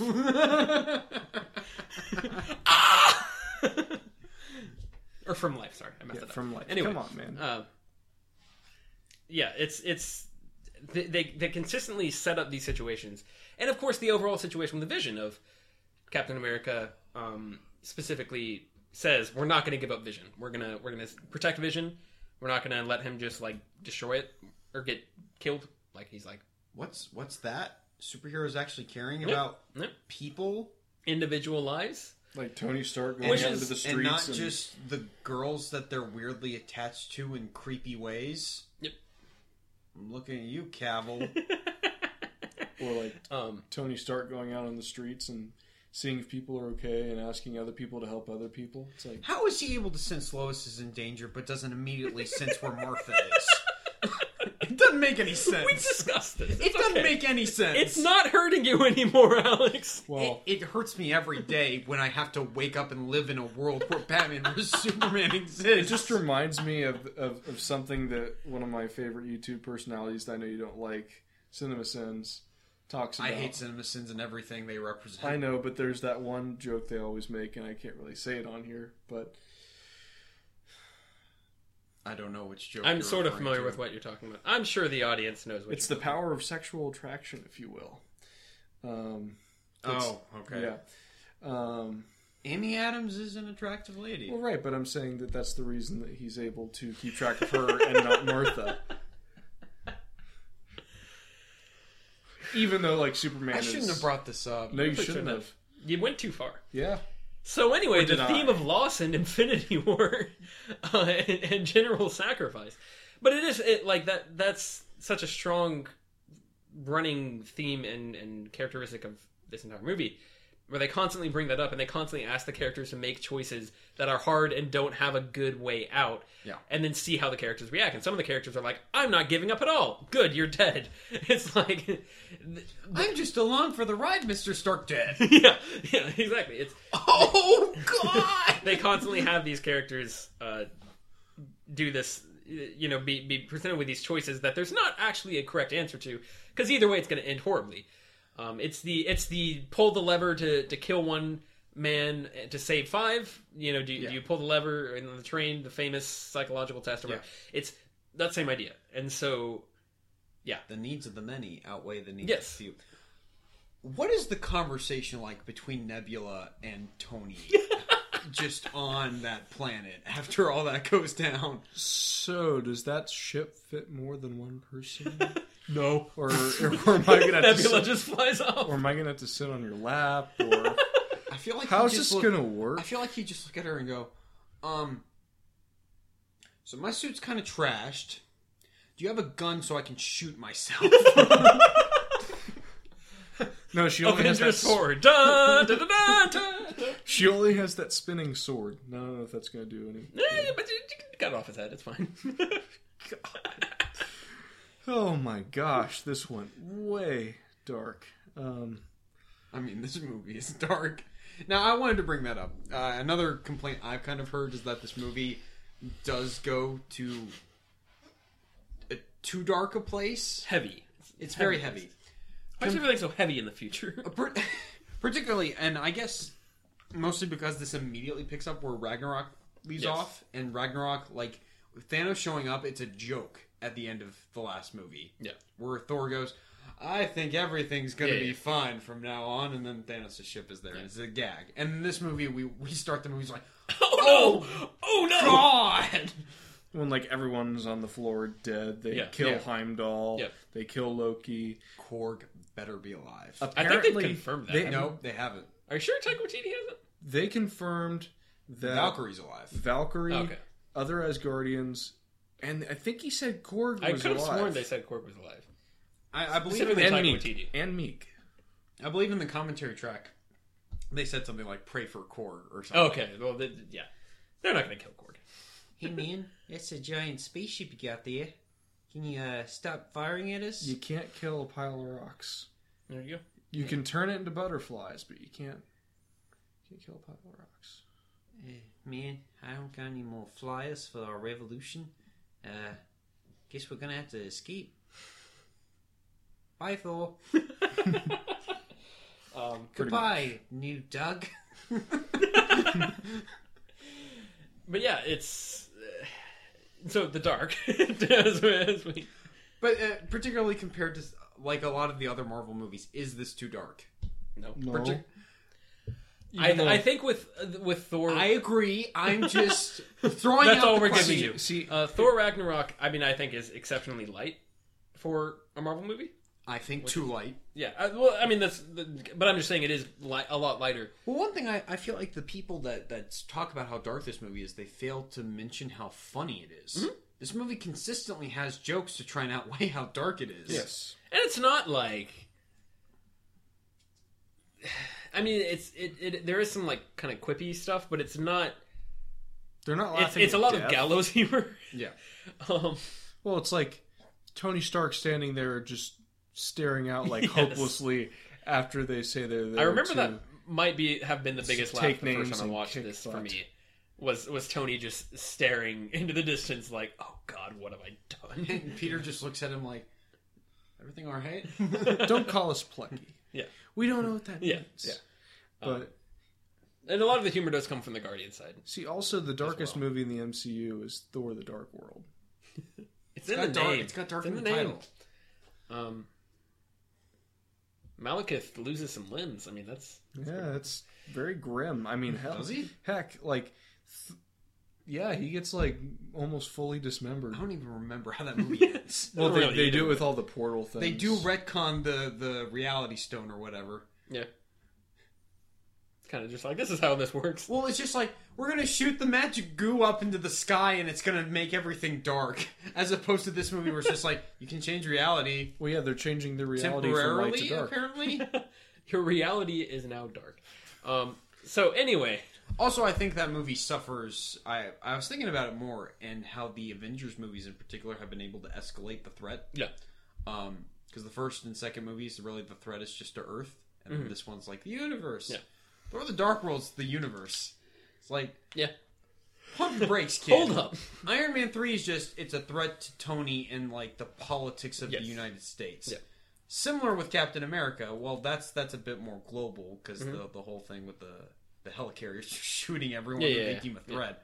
But for the most part, I feel like that's one thing that I feel like a lot of people, when they talk about the MCU, they fail to mention is that they've done a pretty solid job at maintaining consistent escalation in the threat. Thor: The Dark World does really stand out there, and it's more so than that of the fact that it's been a threat that's been slowly sort of rolling towards this moment in Infinity War because we need a threat that necessitates having this many characters involved. Yes, and Tony has been constantly like preparing harder and harder for the PTSD to basically try and defend himself against the PTSD he has from the battle in New York. Yeah, and the fact that has continually heightened until now he's at the point where he's just like, losing his mind, trying to upgrade everything, fix everything, protect everything. Like he's got the best of the best. Yes, I can't and wait. he still can't win. I just can't wait to see what he has next movie. I know we don't want to speculate, but I cannot wait to see what's next. Well, I was gonna say too, like it's the same idea of like Captain America has been increasingly torn away from his country and the values of the institution to stand by his own moral values, and this is a continued escalation of that, to where it's like he is literally balancing the fate of the universe on I will not give up one life. Yeah. And it's not I will not give up one robot. Well, life. he like, won't give up, but like he's also not smiling as much as he used to. Like, It's a man who's but he's like kind of increasingly becoming more and more entrenched in like I will not break. Like I'm only going to do this my way, and that eventually things go very wrong because of that. I love everything with Captain America in this movie. Yes, it's fantastic. He doesn't get a whole lot to do in this movie, But every moment. And they've said that every character that doesn't get a whole lot to do in this movie gets more to do in the next one. So I'm super excited for that. But just they use him so well, and I'm so glad the Russos have talked about how they, for the longest time, were fighting for him to show up in Wakanda at the end. I would not want that. I want him to show up when he does and use him sparsely. And now he's a leader throughout the movie. Throughout the movie. And I find it so interesting that they don't have him and Tony interact at all. I think that's so smart. Mm-hmm. And be like, oh, we actually have fallout from Civil War. They're not going to be buddy-buddy. Yeah. Like, they're not going to immediately get back together. We're not going to have it be like... It was interesting because the end of Civil War almost made me feel like, oh, I guess they got over that? Yeah. And then they... And I love the fact that it's like, Tony has the phone. All he has to do is call him, and he doesn't. And he still hasn't. Yeah, it's been 2 years. Maybe they'll get over it. They didn't. Basically. Well, I'm really excited. I'm really excited to see the original Avengers cast all together. And that's I think a very interesting. Is that a little too coincidental? No. Well, it could play into what we were talking about. I mean, I don't know if they're ever going to go with that angle, but if it is the angle of like he leaves alive the people that end up being able to stop him because one reason or another. I don't know how they would address that in the movie, but poetically speaking, I love that the last Avengers movie with this iteration of the cast is going to be all of the original team. Yes, that's nice. I'm just questioning from a nitpicking jerk perspective. Is that a little easy that it's all the original Avengers? I'm curious if they'll like all the Guardians except for Rocket are dead. I'm curious if they'll address that. If that's going to be something that and of course, this is where we're looking at random patterns, though there will be clusters. It's not just everything's kind of evenly separated from everything else. Yeah, but a little statistical analysis there for you. But and this is sort of getting into and this is where we could speculate a little bit about the fourth one, in the fact that this is going to rely on the fourth one as well. The legacy of this movie, and I don't really have any reason to doubt them for the fourth one, but it is going to, especially just knowing what the Russo brothers have done, this like with Civil War and that sort of thing. But it is going to rely on that one to actually make sure all of this really pays off in the way that it needs to pay off. I mean, it already kind of has. I can see how when they release this, they were like, this is kind of its own complete movie. Like, Thanos gets an arc. This could almost be the end of the MCU. Like, it's a super depressing end. That would be incredible. Yeah. Poetic. Mm-hmm. But in the worst of ways. It goes on to, as well, like we were just talking about, how superhero movies constantly do grapple with that sort of, do you go for one life, or do you protect one person to save, or let one person die to save, hundreds or millions, whatever. Yeah. And I think I was reading an article not long after this movie came out about the fact that this movie answers that with the wrong answer is to protect the one life. Because if they just, kill Vision immediately, it'd be fine. And so it's it'll be very interesting to see how that comes around, and if they, what... Because pretty much every movie is they end up... I mean, the past MCU movies have been they end up saving everyone. They killed Doctor Strange. Yeah. Nobody would have gotten the Time Stone after that. But yeah, it's just the sort of thing of... I'm very curious to see how they pay that off and kind of balance out how dark this is. I very much expect several members of the original cast to die. I'll be kind of disappointed if no one does. And I expect... See, you say that. They could do it in a way that... Lord of the Rings... Yeah. once you into get the past West. that first movie, nobody really dies. That's part of the Fellowship. And it doesn't matter because the stakes are high enough that you understand that they are making choices that can kill them. And they Also, Dark Knight understand- Rises somehow is able to Yeah. not kill anyone off. Yeah. Which some people argue against, but I would also agree, as you would agree, that it is a good choice. Well, it's just amazing that thought never like even entered my mind of like, oh wait, they didn't really kill off Yeah, any of no, the main that- characters. yeah. That's all right. And so they could pull it off, but I have a feeling we might lose Cap and Tony. I think, At a minimum. yeah. I have a pretty strong feeling that we're gonna. I think that might be close after their reunion. And so because I feel like that's gonna. My main thing is that that's gonna cheapen the fact that like everyone died or half the universe died or whatever. Oh no, everyone's back and it's fine. Like I feel like you have to trade. I mean, I feel like it might kind of play into the sacrifice thing of like, it finally gets to the point where these people who have been sacrificing other lives or protecting other lives, whatever it may be, they finally sacrifice themselves in order to save everybody else. I feel like we're going to go somewhere in that Well, and they range. also make the point that these characters aren't going to stop until their war, or whatever you want to call it, is over. Like, Tony is going to keep on improving until he's beaten his enemy Thanos or has died. Yes. And for Cap, he can't really live in any kind of situation that isn't war. Yeah. So, I feel like it's going to be the end for them. Yeah. How many? So who all is left at the end of it? It's the original cast. It's War Machine, right? War Machine. He's still around. Okuya? Yeah. Okoye and M'Baku are still there. Okay. Once again, nice touches. Rocket. Especially M'Baku has his little war cry on the battlefield. I'm like, oh hey, somebody watched Black Panther. And then they have the Black Panther thing. Like,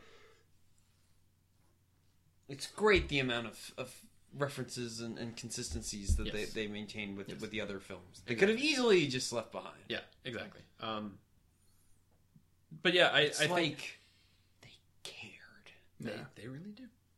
I'm also convinced that Rocket's going to die because of the fact that he is the only Guardian left alive. I don't think the entire original Avengers cast is going to die.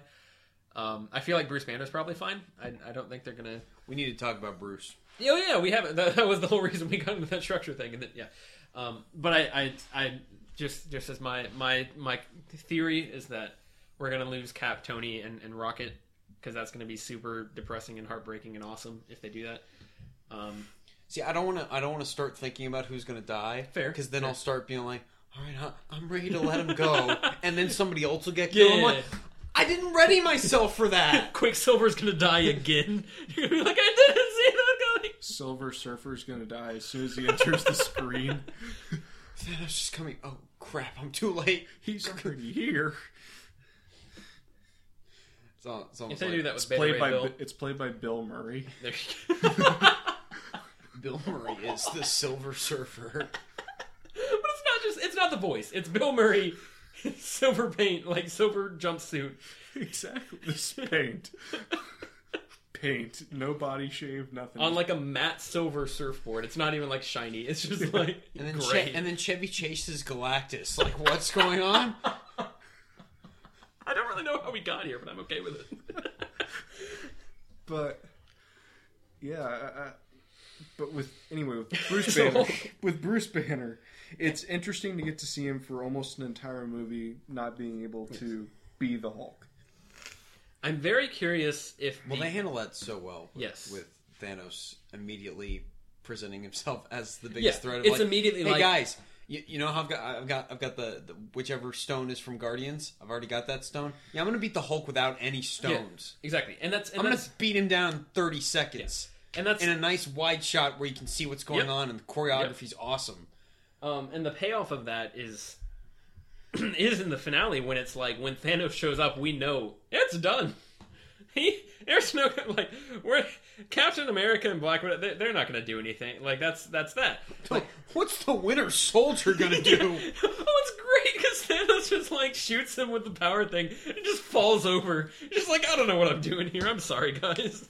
That's all Bucky does that last half hour. He just keeps falling over. We should also talk about the fight, kind of mini fight with the female Black Order lady. I cannot remember her name. Midnight, Proxima Proxima Midnight. Yes. These names are stupid. And so, anyway, I know we're dealing with a movie with a character named Spider-Man in it, but those names are stupid. So Thanos shows up in Wakanda after, and it's like, we've established that he can beat down the Hulk, no problem. We've established that he can hold off a fight hold his own at least in a fight with the entirety of, not the entirety of, but with half the Guardians and half the Avengers, basically, like and Doctor Strange, one of the strongest Avengers, and I guess he's not technically an Avenger in this. Anyway, he hasn't really been knighted, but Spider-Man gets knighted, and it's awesome, wonderful. But yeah, so they all it establishes that he can take them all on mini or whatever. Yeah. And so then when he shows up, we know there's nothing to hope for here. It's not going to happen. And then of course Thor showing up is the last vestige of like, well, maybe no. Okay. Maybe we should just take Vision and push him someplace else. Yeah. Or as Tony would propose, put him down a garbage disposal. Yes. But all that being said, that's dark too. Bruce's arc in this is pretty fascinating to see. Where I know that it's incomplete. Yeah. Well, the crux of this is that he sat down with he being Mark Ruffalo sat down with Kevin Feige and was like, Feige was like, hey, what would you do in a Hulk movie? And he was like, well, I'd do this. And then Feige was like, great, let's do that over 3 movies. And so he got his chunk in Ragnarok, where he's entirely Hulk. He got his chunk here, where he's entirely Bruce. And I have a feeling they might do Hulk Bruce in the next one, where it's like he's fully he's in control. Professor Hulk. Yeah, like where he's fully in control. I have a feeling that might be where they go with that, or it's just like he at least has a relationship with the Hulk where he can transform at will, something like that. Kind of back to something where he was at in the Avengers. Yes, and so yeah, basically. So I'm curious to see where they'll go with that, but I just think it's really cool to see, like, the bit where he's like, fine, I'll do it myself, and then he blows up, I don't remember the big dude's name, Cole Obsidian, never mind. He blows up... These names are stupid. He blows up Cole Obsidian by shooting him into the shield with the arm, the Hulkbuster arm, and it's great. And the little line where he's watching up and he's like, Hulk, we got some things to work out, pal. Like, that's wonderful. Is he made out into too much of a joke? And that's kind of... Well, the fact that he kills off the guy... issue that comes with Thor Ragnarok as well. Yeah. I mean, that's fair. Although, I think... just the whole bit where he's... It's almost like frat boy humor almost, when he's trying to Hulk out at the beginning. Yeah. And they're like, why can't you kind of... Yeah, come on, Hulk out. Yeah. Dude, you're embarrassing me in front of the wizards. That's nice. But I think that... I feel like hopefully the payoff of that in the next one, when he finally does Hulk out, whenever that is, or how far into the movie that is, I feel like that's going to be pretty strong, because of the fact that they've kind of... I think the fact that he doesn't show up in this movie is genius. I don't know. I'll say that much. I think it's just, for me, Bruce feels like a completely different character in Ragnarok. Yeah. And this is consistent with Ragnarok, but I feel like it's just... Like Ragnarok's a his fascinating relationship movie. with the Hulk is just kind of nebulous, and it's just kind of whatever what the plot needs it to be from what I've gathered. Yeah. And I guess you can write it off as, well, the Hulk, he was the Hulk and he's on an alien planet, so Bruce is just kind of out of it and crazy. A little bit. I think that's sort of supposed he's been to be under what for we 2 get. years. Yeah, I think that's sort of supposed to be what we get out of it. Yeah, but at the same time, it's just like that's just your excuse to turn him into a joke. Yes. I don't know that he is not... Yeah. I feel like he's shouting a lot more than he did in the other. He's like shouting for comedic effect, like, oh, this handles like a dream. It's just like being the Hulk, but I'm in control. And then he falls. Yeah. That's fair. I don't know. It depends. I don't... Once again, this is sort of bringing outside criticisms into it. I don't necessarily feel this problem, but... Yeah. I don't know how much of it is this movie versus... some of the issues I had with Ragnarok. And that's sort of the thing, is that Ragnarok is such a fascinating thing long term for... I mean, I remember Feige talking about Ragnarok, how that was going to have long-term implications for the entire MCU. And I feel like when we first watched it, we were kind of like, like, Asgard's basically still kind of the same. Doesn't seem to have done all that much. Thor lost an eye, so on and so forth. Yeah. But I think in terms of the way it Thor reinvigorated... lost an eye, and then he got one. Yeah. Okay. I think the way in which it sort of reinvigorated the characters, though, in terms of just, like, these tools are now so much more fun to work with for other writers. I think that's... It's not a very nice name to call the actors. I mean, I'm talking about the characters, but that's fine. You remember when Thor was the most boring protagonist in Thor: The Dark That's what I'm World? saying. Like, Thor is now a fun character to write, and they understand him, and because of that, they've tapped into... I mean, this is the first time the Russos have had Thor, and so it's like... Hey, that's our food. Not anymore. Yeah. I feel like that's cracked something open for those characters, even if they weren't great or didn't have great emotional stakes in Ragnarok. It cracked something open for these characters to really become really excellent, nuanced, maybe a little silly sometimes characters. But a lot of it depends on where they go, specifically with Bruce in the next movie. Yeah, so I'll leave it at that. I thought it was weird with Bruce how they just kind of shrugged off the Nat thing. Yeah. You know why they shrugged it off. Well, because no one liked it, but... And also it was kind of weak and out of nowhere. Some people liked it, okay? That's all I'm saying. Well, I mean, I didn't really have a problem with it, but... It's like we said in our review of Age of Ultron, the fact that I didn't really have a problem with them saying, hey, it's been like 6 months or whatever, they have a relationship now. It's the fact that they don't really have good chemistry. Yeah. That was more my issue. Well, so. like, I don't see them really, like... I don't know, whenever they're across the room and they have, like, their moment, it's not really believable. Which is where that chemistry would come into play. Yeah. Well, this leads probably into my last criticism, and then, once again, pretty minor. Mm-hmm. I feel like the movie is at such a breakneck pace that when they get to Wakanda, it's immediately, we're in a battle. I feel like if they took 5-10 minutes to kind of breathe, be like, we're going to set up all of our fortifications, we're going to get all of our arms together, blah, blah, blah. And then we get a couple minutes for Nat and Bruce to maybe talk. And apparently there's a scene that was cut or something, because there's a bit in the trailer where it looks like they're talking to each other. Maybe a little bit more between Bucky and Cap. Yeah. You know, a little I think there's room for maybe a 2 or 3 minute scene where you just have them, they're running around, they're preparing, they're organizing supplies, I don't know, they're checking on everyone, checking on the shields. I think you have enough room for that for characters to interact in that. I think the movie moves too fast, and I think at that point in the movie you've set up too many ticking time bombs that you need to keep moving. So I was mainly thinking of Two Towers when they get to Helm's Deep. I just don't think... take like 20 minutes to be like, okay, we're going to prepare. Oh, we're kind of screwed here, aren't we? But it's not moving as fast as... No, it's not. Yeah, like this is moving a lot faster. Well, we also got to remember... Especially with Treebeard, it ain't moving fast at all. Right, we got to remember this is... I mean, kind of like what we were saying earlier, Thanos' movie. Yeah. And he's not going to rest until his mission's done. So that kind of gets... It's Thor is working on the hammer. It's all... Well, the axe. It's all of that. Random side note, Groot making the handle for Stormbreaker. Spectacular. Pretty sick. Yeah. One contribution... His only... he has 2 contributions to the movie because he does that, and then he also has the bit where he's murdering alien dudes from Thanos' army, and then... He's introduced as Tree. Yeah, and then he says, I am Groot, and Captain America's like, I am Steve Rogers, and like taps his chest, and it's so good. Yeah. Now, one thing I got to bring up, just because he picked up Stormbreaker does not make him like necessarily worthy. That only applies to Mjolnir. Carry on. Yep. Okay. Truth.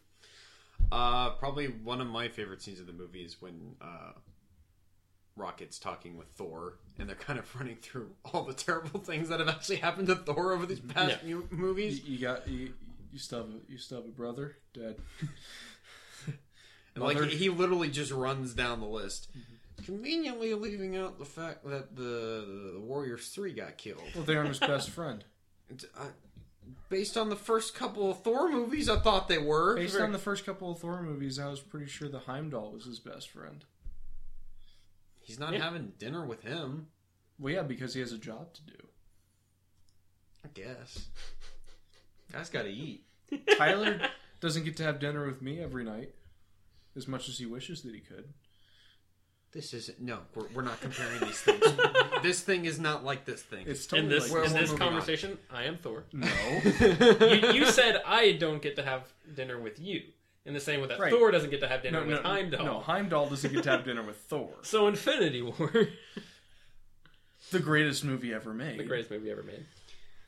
Anyways, I love that scene where Rocket's like, "Okay, I got to be the captain now." It's that whole bit with Star-Lord. Mhm. And then Thor goes, "Well, he hasn't fought me twice. And besides, what more do I have to lose?" And it's like, Yes. you shouldn't have said anything. No. Thor's that well, First that, then T'Challa says he will have nothing but dust and blood. You guys need to quit setting yourselves up like this. Quit jinxing yourself. Chris Hemsworth's performance in this movie, specifically that scene where he's got the monologue that sort of starts jokingly and then turns into like, oh god, he's in a bad place right now. That is an excellent performance. And he's like, regret, loss, they're all excellent motivators. Keep the mind clear and Yeah, ready to go. yeah, But yeah, he was awesome in this movie. he's so good. He's finally And catching his stride. I do wonder too if he's going to continue to stick with the MCU long term, because it's like, how many other projects has he had that have actually been successful? You're not going to get Buffalo Bill. Not Buffalo Bill. Beta Buffalo Bill. Ray. Buffalo Bill. Beta Ray Bill. I'm sorry, it's late. But no, I'm just saying in general, like he's done. Has he done like 2 racing movies? Am Marvel's I making that up? Buffalo Bill. Marvel's. Lotion, man. But yeah, like I feel like because of what Taika Waititi did with the character and the fact that he's made it fun, like that's the best performance he's given as Thor so far, is this movie. And it's like, Yep. that I feel like that has. I'm very excited to see what they do with him going forward, and I really hope he continues to stick with this franchise because I want to see more of him. Don't say it. He'll probably die. It's fine. You keep talking Well- it up. You keep talking it up. They're gonna kill him. It's a win-win situation for me because if he dies, they'll replace him with Beta Ray Bill. So Actually, they're going to replace him with Jane Jane oh Foster. god, I don't think Natalie Portman wants any part of that. SJW propaganda. I think Natalie Portman is very much out in that regard. Nope, she's still in. She's just gonna be like, yeah, I Deeply- wasn't here for the last 4 Deeply undercover. appearances. If they didn't bring back Hugo Weaving, they ain't bringing back Natalie Portman. Yeah. For those of you who don't know, Stormbreaker is Beta Ray Bill's weapon in the comics, and Beta Ray Bill is a glorious, glorious horseman. Not to be confused with a horseman. The No, actual no. horseman. He's a man with a horse face. And he's like, I don't even know what color he's supposed to be. Brownish? Yeah, it's like it's like a brownish gold thing. But he wears Thor's. And he wears Thor's armor, the same armor as Thor, and he's got Stormbreaker, which is the weapon, and he's wonderful, and I want him in a movie. Anyway, but yeah, like the I'm trying to think of other characters we should talk about from this movie. Again, the problem is that we're getting to the point where we've talked through a lot of this movie, and so I want to continue on to. So, in the next movie, The last thing I just want to say is Tony, his worst fear is Yes. realized at the end of the movie. Yep. And that's probably the most depressing thing of all. Tony's desperate battle with Thanos might be the best one in the movie. Mm-hmm. Like, just the best like choreographed one-on-one fight of just like him just throwing everything, and Thanos' line of all that for a drop of blood. That is, I think, Josh Brolin's best delivered line. I mean, that's a very specific thing to like point out in the movie, but just like it's just like, oh snap. Well, just the moment where Tony gets stabbed, that Yes. was like everybody went silent in the theater. yeah. Big old gasp. Maybe it's a little easy that he's just able to like spray the thing on himself and he's fine. I don't know. Yeah. But that's neither here nor They there. showed Up him until that point, you thought he was gonna get finished off by Thanos. Which would have been a strange thing to do without having him and Cap meet up again. So I'm glad they didn't do that. Yeah. But yeah, just like everything he's done to try and combat this has just led to complete catastrophe. Even so much as, yeah, I've got Spider-Man. He's a nice little kid. I'm mentoring him. He's getting... Oh! He's dead! No!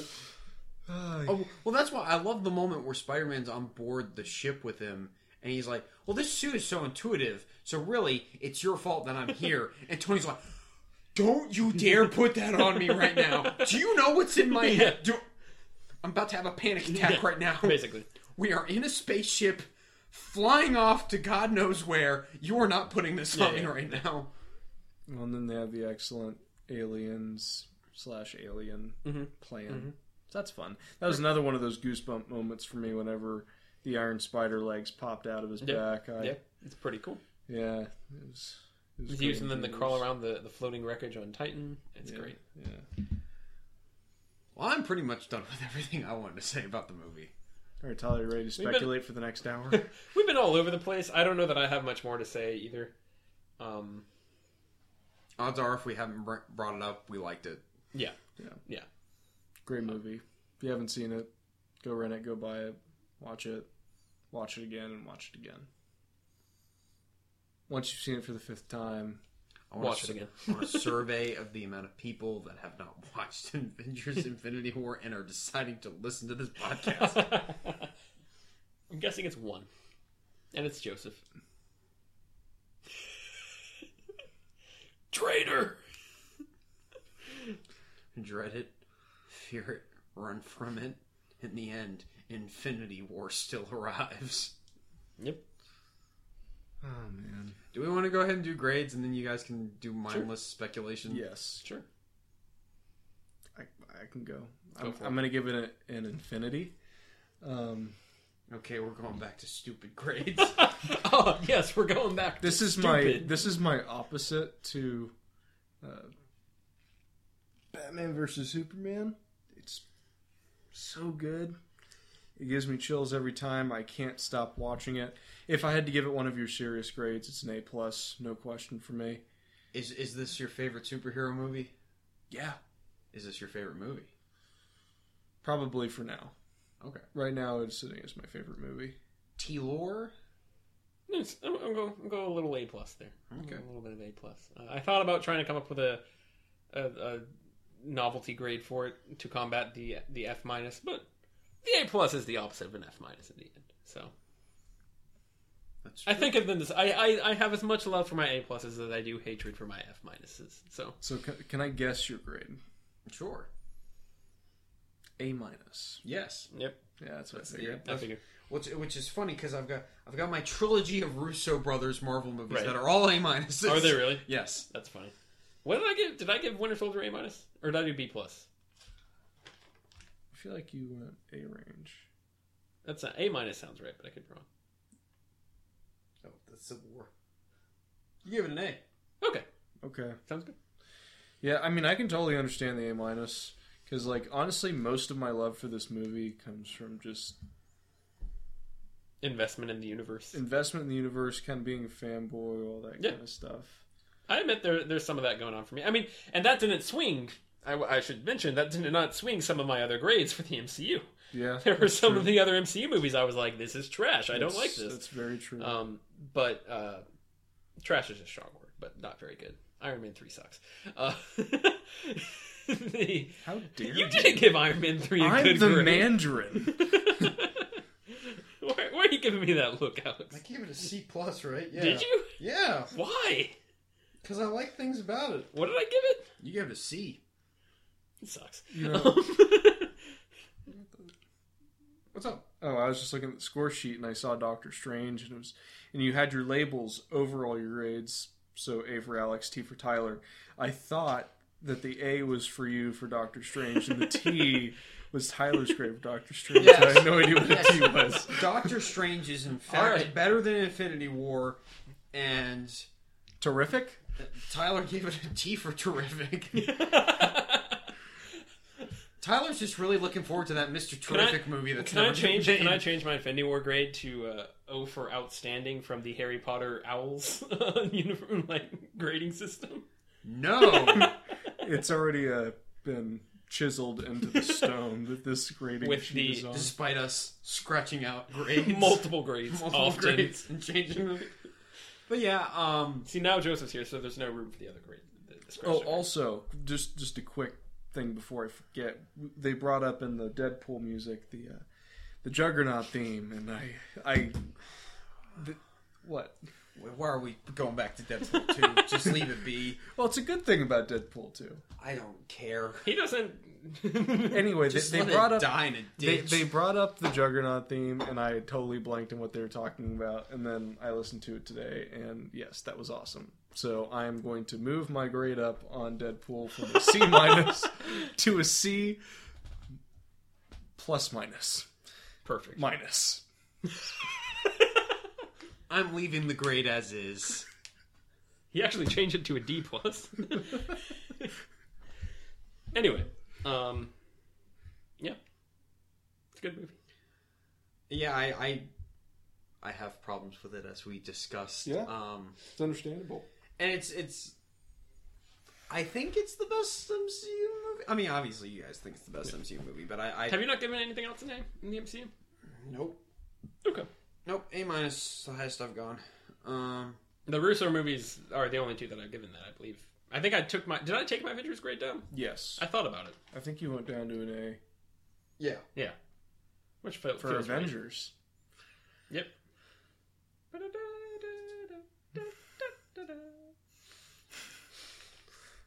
So are we? Gonna, Anyways, so hot take, Tyler.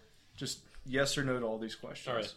Lay 'em on me. Are we going to see the X-Men in this next movie? No. Are we going to see the Fantastic Four? No. In this...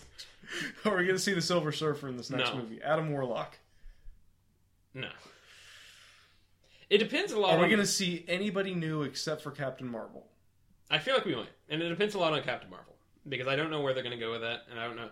My fanboy dream that would probably completely break the whatever wonderful plot they've come up with for Avengers 4 would be that Captain Marvel introduces a lot of cosmic characters, such as Beta Ray Bill. But also maybe like you get some Super Skrull in there. Although I forget how the rights of that work, whether it's maybe Fox still, until the merger happens, like is officially done, has the rights to Super Skrull. And then the Skrulls themselves... Well, yeah, because the Skrulls themselves are going to be in Captain Marvel, so I don't know. Anyway, but other cosmic characters, I don't know, maybe some Galactus heralds who are not necessarily Fantastic Four contained. I mean, obviously we're getting Ronan back in that one. I'm trying to think of some other people they could throw into that. Maybe even some Nova. Potentially. Nova. So I would like to see them throw in some cool... I mean, the cosmic side of the MCU is like my favorite part of the MCU, I think, in general. And I'd like to see them pull that in a little more.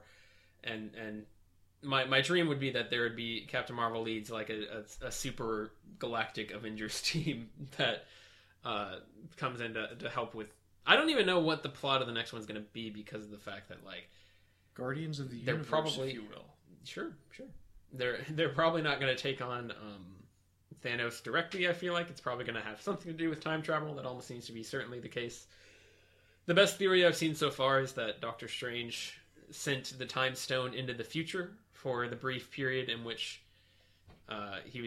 they were delaying Thanos, and that maybe that gave them enough time for Tony to do something with it in the future. I don't know exactly how all that would work. well, but- also in the after credit scene for Ant-Man and the Wasp, they mention, you could get stuck in a time vortex or something. Yes. And then Yes. Pretty clearly going to be something to do with... foreshadowing. Yes. I didn't like that movie very much. Spoilers. So, Alex, Oh no! I got a quick take for you. I Quick- was afraid quick that you take would start questions. asking me questions. Okay, is this next Avengers movie going to be better than this one? probably. Wow. I think so. I'm Yeah, excited. I think so too. Do you think you're going to like Captain Marvel? Yeah, Is it going to be better than the Green Lantern movies? Movies. Yes, movies. You know, the secret Green Lantern sequel. are we talking like the animated movies that I haven't seen? You know, the Green Lantern sequel that they made, but then when they showed it to test audiences, they died, and so they stopped showing it. Anytime you bring it up in interviews, Mark Strong just walks out. It's So film, is this going it's to be film the best? reel will lie in the Warner Brothers Chamber of Is Secrets Captain Marvel forever. going to be the best Green Lantern movie ever? Yes. I asked Alex. Yes. Tyler? The answer is yes. Alex say yes. It really is though, because that's what they're gonna. I don't know how long they're gonna have Jude Law in there, but Well, see, it's weird because for the longest time, the easiest comparison I made to Green Lantern was just the first Iron Man movie. yeah. So they already got it right. And then Guardians of the Galaxy is like, oh, they got space right. Yep. Green Lantern couldn't get anything right. Yeah. I don't know. I really like the mask. The CGI mask. Perfect. It was wonderful. Well, glad to see somebody did. Even if it was just I'm you. not. All right. Well, I don't have any more hot take questions. I was excited. I thought you had more for me. So, fun fact for today, I've learned that David Goyer was in the writing room for these new Terminator movies with Tim Miller and James Cameron. So now I'm worried. That's my fun fact for the day. Alex, your Terminator movie is not going to be very good. No, it's not. Much like the You're never gonna get them back. Much like the You're Predator never gonna movie. get another Well, Terminator. that's the thing. I've got the first one. Right. Everyone loves the second one, and I think it's a very good Yeah. movie. But really, for me, that first one is perfection. Sure. Sure. So, Whatever you say, man. I think it's just more like around the time that Salvation came out, I just became infatuated with Terminator. I don't know why. Ooh, I got another one. Tyler, Will there be a good Terminator movie? No. will there be another good Alien movie? No. Will anyone... Not if Ridley Scott's Will still involved. somebody else wield the Infinity Gauntlet? And if so, who? Beta Ray Bill. Sorry, Buffalo Bill. Beta Ray and Buffalo Bill. Correct. Both of them at this. See, their arms are skinny enough they You know, can both get them inside that's the something gauntlet. interesting to think about is that if they'd gotten the gauntlet off of Thanos, right? Who's going to wield it? Yeah, well, would they even try to wield it? And would that lead to Thanos getting it back because they don't have conviction, you know? It's like, could they... Well, also, because that's they one mentioned thing. the fact that Thor says the thing about the fact that, oh, the weapons made in Nidavellir, they can only be wielded by someone, like your mortal bodies would perish while trying to use these. And so it's like, does that also apply to the gauntlet since that was made with the same mold? And is it so powerful that you have to be as strong as Thanos in order to use it? My money would be on Strange to hold it, but Well, we didn't It's bring... also just a big glove. it is a big... It kind of doesn't fit, you know? It doesn't seem to really matter in Infinity Gauntlet comics, but... Well, in the Infinity Gauntlet comics, it's not like a giant chunk of metal. It's like it's a glove. It's like a silvery, not silvery, like a gold, like metallic cloth Metal. thing. Gold. But it's flexible, is what I mean. Like it actually fits to the person's hand. It seems. Maybe not necessarily. I don't know. Depends on the writer, but basically the writer is usually just like, yeah, it just kind of. I mean, if you can get the fingers to close, you can use Reality Stone to shrink it down to your size. Continue, Alex. You look like you have a thought. Well, one thing that I should have brought up, totally spaced on, Well, we're still recording. that so. a lot of people complain about is like the how it should have ended guys. Like, oh, why didn't they use a portal to cut off Thanos' arm? Yeah. Why didn't they do this? Yeah. Doctor Strange goes through 14 million different 14,605,000. possibilities. God. Is it 14,605,000 or is it 14,605,000? 605. Okay. Who cares? It's a big difference, you know? Anyways, he goes through a lot. It turns out if he just watched another 605,000, 500,000 they would have won in all of those times, and he could have just figured out what the easiest way. Anyways, this is one of those things where you just have to take the movie at its word of like, even if they cut off Thanos' arm, he would have found a way to get back to the gauntlet, and he still would have won. Yeah. Like that's... Strange says there's only one solution in over 14 million possibilities. Like... Yeah. I don't know why people are like, why didn't they just do this? They're idiots for not doing that. Maybe The movie has given it's basically a gimme to the movie of like, guys, just why aren't you just accepting this? Have fun with the movie. Yeah. Why are you thinking so hard about it? There's an explanation. Yeah. There's lots of movies where if somebody did one thing differently, the movie would be over in the first 10 minutes. Yes. Like a lot of my complaints, I feel like a pattern that has come up with a lot of the movies we've discussed is that a lot of times there's not enough explanation for things. That one, there's just the right amount of explanation of things. Mm-hmm. So get over it. Yep. People just need to get over things. Mm-hmm. And of course, I'm a hypocrite saying that. I'll never get over Batman vs. Superman, but still. Dawn of Justice. You hack. I can't even be brought to say the full title. I can't do it. Batman vs. Superman, The Fallen Kingdom, The Lost World. So when are we doing Jurassic World 2? Hopefully not until we have to think about it. I don't care when you guys do it, just as long as I'm not here. You're actually gonna. I was hoping we're gonna invite you over. Just, you're like, oh yeah, we're gonna hang out. You know, maybe you're gonna see a movie or something, and we're then gonna watch Mission Impossible Fallout. You're going to be knocked out and dragged into a dark room and told to do the entire commentary on your own. What if I haven't seen the movie? That's too bad. But we'll make you watch. What kind of? We'll pin your eyes open and. It's a blind commentary track. We did that for Transformers 5. Are we talking like Clockwork Orange? Yes. Kind of? Oh wow. I mean, I do a commentary. I wouldn't want to do a review. Okay, then we're gonna make you watch it and then do a review. I do feel like we could get away with doing a commentary track for Jurassic. But we already saw Fallen it. Kingdom. I feel like that's not. I don't want to talk about that movie any longer than we have to. And we're already going to be talking about it while we're watching the movie. I feel like if we got Britain involved with that, we'd have a really good time. Anyways, so what are we doing next? Put a pin in that. Mission Impossible, that confirmed? I suppose so. All right. So next week we will... Although, is Solo out yet? Not that I know of. Okay. It'll come out soon, but... Okay. We can hold off on that. Nobody cares about Solo. No, none of y'all saw it. We care about Solo. We liked it. Nobody saw it. Yeah. It was okay. Yeah. I thought it was pretty good. I thought it was fine. I liked it quite a bit. I think it is the second best of the Disney Star Wars movies. That's just my opinion. The best one's Last Jedi. False. Best one's Rogue One? Just quick ranking. Quick ranking of the Star Wars movies in our Infinity War podcast. Specifically the Disney Star Wars movies. And I'm getting those Disney checks. We're bringing them back. Force Awakens, Solo. Oh, I don't know if Rogue One last. I didn't think that far. So Force Awakens last, Solo second. I'd rather watch Rogue One and Last Jedi tied. I would rather watch. That's what you're saying. I would rather watch Last Jedi than Rogue One. So right now it's going to be. Yeah. I don't know if I like it better, but I'd rather watch it. I think it has more entertainment value. But that's and as we all know, all the new Disney movies are better than all the old Star Wars movies. So, except for the prequels. Solo is the second best. Solo is the second best Star Wars movie of all time. That's what we're getting at. Right behind the Clone Wars animated movie. I don't really know where I'm going with this. You can leave now. All right, sounds good. I thought you were going to say the Ewok Caravan of Courage movie was the best Star Wars movie. Perfect.